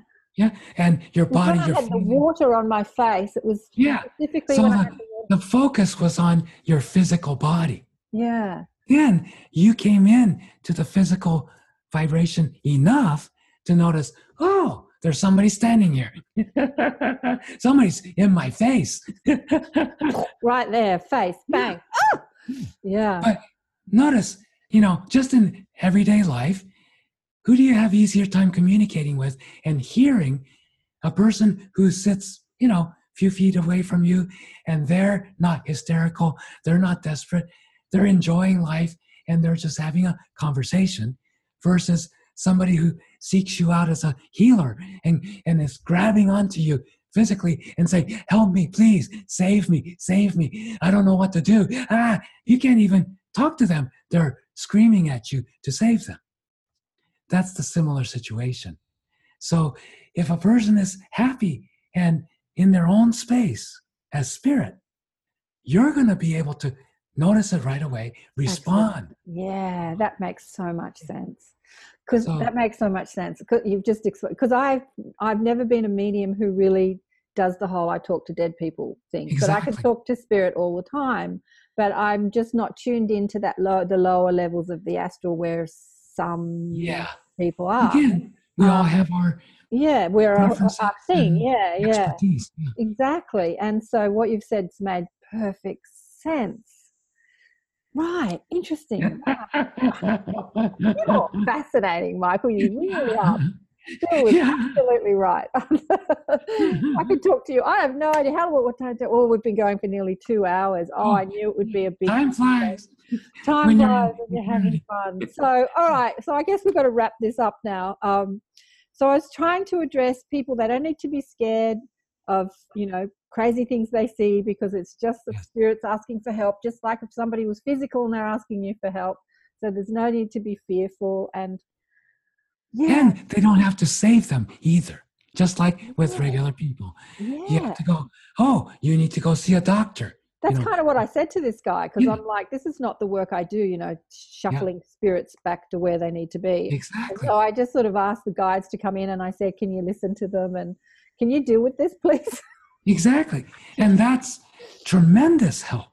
Mm. Just like a person who just, have a major physical injury, they're bleeding to death, and they don't know what to do. You're the closest person. They say, help me. And you go, okay, we'll have to call 911. Yeah, That's the best thing you can do. right. And Yeah. in that circumstance. And so, but if you were medically trained, then, and maybe you're not a doctor, but you took first aid. So then you can do first aid to keep them going until the paramedics get there.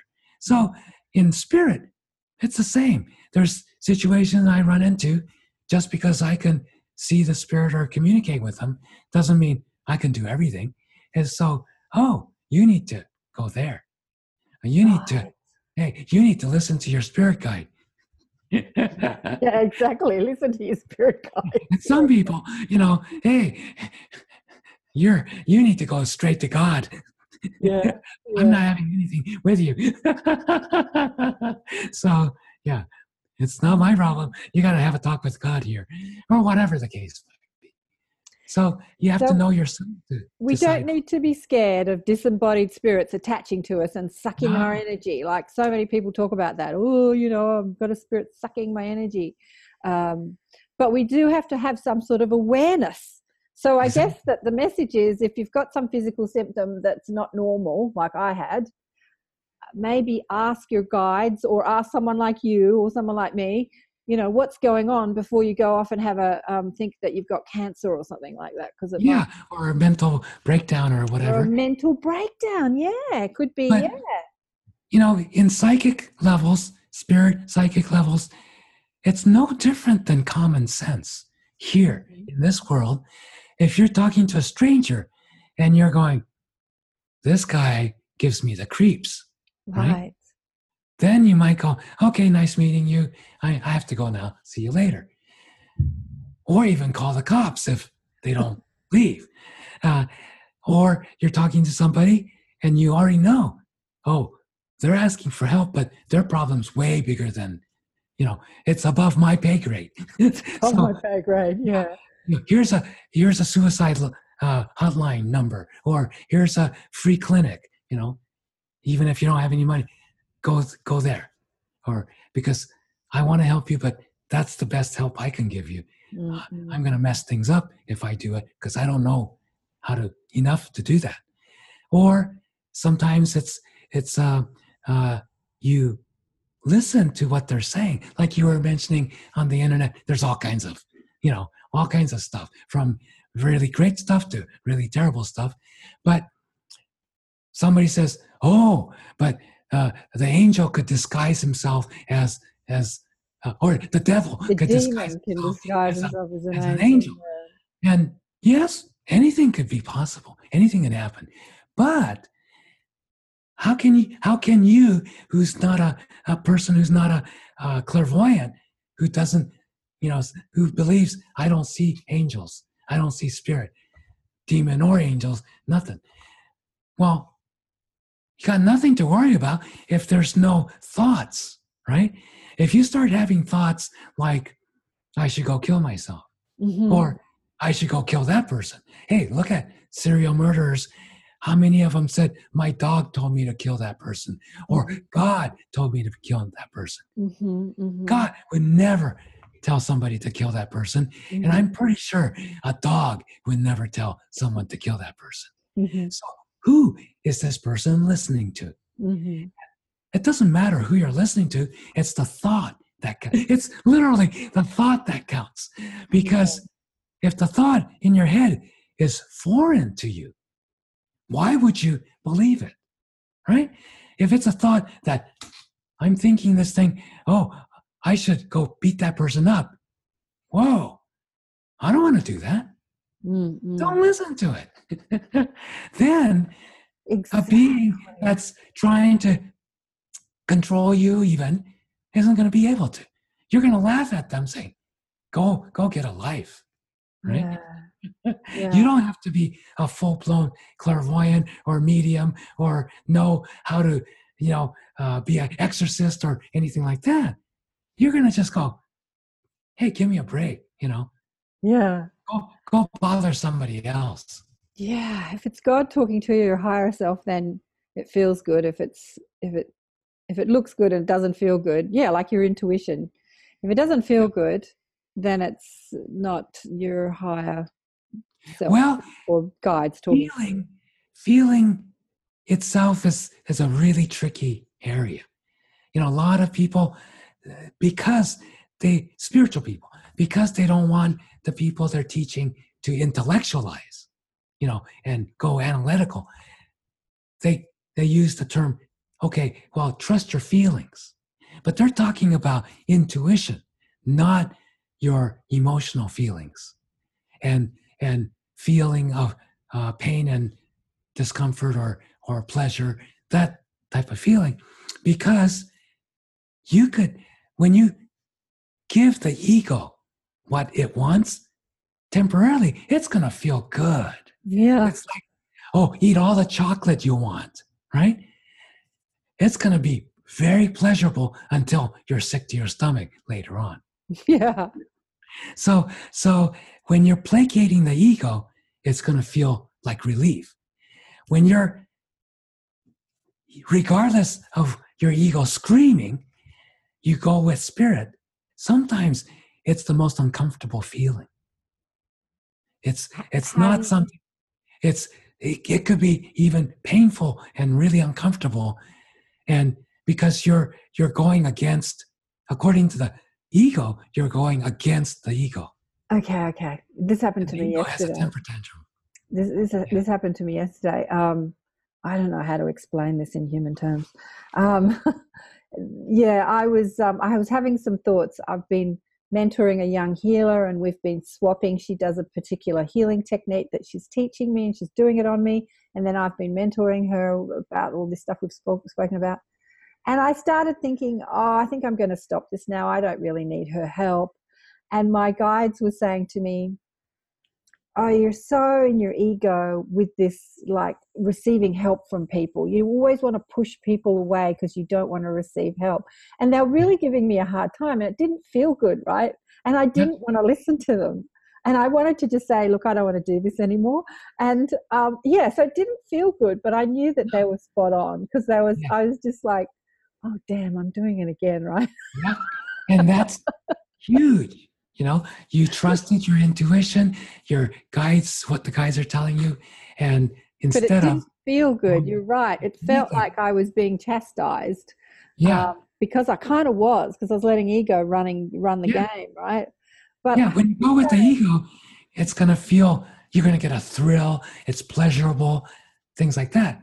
And a lot of times, especially when the ego is trying to pull you away from spirit, right? Yeah. So the ego wants a quick fix right now, and if it's happy, temporarily, until it's unhappy about the next thing. This is a conversation we could spend another 2 hours talking about. Okay, so I guess listening to your guidance and intuition, if it's not connected to your feelings, it usually is emotional. It does. I have to say that what they say feels like common sense. So it just Yes. feels right, even though I'm taking, like, my ego is pushing back and it doesn't want to give in. Yes. Still feels like I need to listen to it. It feels right. It still feels That's right, two but it different doesn't feel. levels. Two Yes. different levels of feeling. Levels of It feels feeling. bad and it There's- feels right. It's so. There's, sort of, You're talking about the feeling in your heart, your feeling in your fourth chakra. That is how you feel about the intuition, about what the spirit guide is telling you. You feel it's right. That's Yeah. that. It's a higher feeling. But yeah. down in the second chakra, that's sensation, bodily pleasure, sensation, emotional feeling. Two different feelings. So down in the second chakra, it's about what you're feeling. The actual energy you're feeling is, say, pleasure if you go with the ego, but discomfort if you go with spirit, let's say. And then with the heart center, you still feel it's the right thing to do, even if you're uncomfortable doing it. Mm. So yes, that type of feeling is what most spiritual people talk about. Trust your feeling. Trust your You feeling. feel in your heart of hearts Yeah. that what you know to be true is how you need to go, even if you're really tired or your Yeah. body feels sick. Yeah. I mean, I've gone through that so many times where at the end of a really long day and I'm really tired and I'm on a tour teaching everywhere and I'm on my elevator, all I want to do is go to my room and have a glass of water or something, relax, just go to sleep, right? And then I get, no, you have to go to the gift shop. And I go to the gift shop. It's not just about going to the gift shop. There's two people who desperately need my help. Mm-hmm. Yeah. Yeah. And I spend 3 hours with them in a gift shop as a prisoner, as a hostage.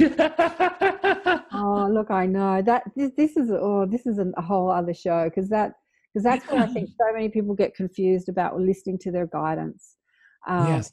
When I'm teaching people and I'm asking how it feels, like that, we were talking about that with Bill, like that first thought, and then their Yes. ego kicks in and says, "That's Yeah. not right. That's just, you can't know that," and the ego Exactly. says, and I'm like, "What are you thinking?" And they're kind of going, I'm getting nothing. I'm getting nothing. What are you thinking? I'm getting nothing.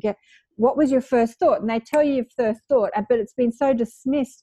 So it Yes. doesn't, in this instant, this nanosecond, that thought felt right, but then the ego overrides it. And now Exactly. the ego is making you feel really bad. Anyway, that's a whole other. Yeah. That's perfect. Yeah. But Michael, any pearls or gems you want to leave? Because I know that you can sort of sense the people that are going to be tuning into this broadcast. I think we covered it all. We've covered a lot. We haven't covered it all, but we've covered it. Thank you so much for being on the You're very show. welcome. You are an absolute gem. I know you don't do personal sessions, but you have this fabulous show on your Radio show, website, yes. Michael Tamura. What's your website?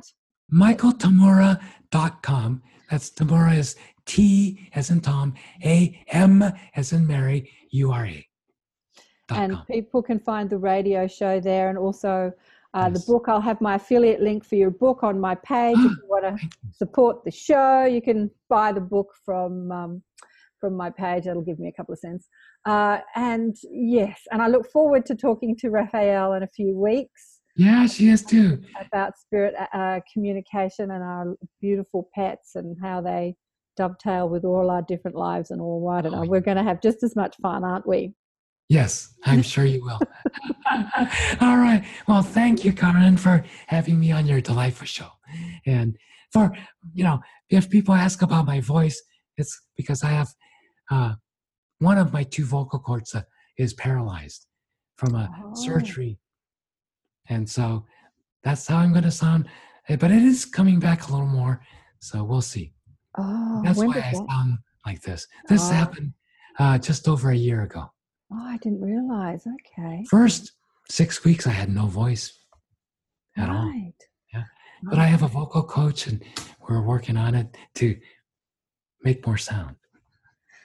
So you still want to stay here in this dimension for a while. You're still enjoying yourself. So Oh yeah. Yeah. I'll stay here until they go, okay, Okay.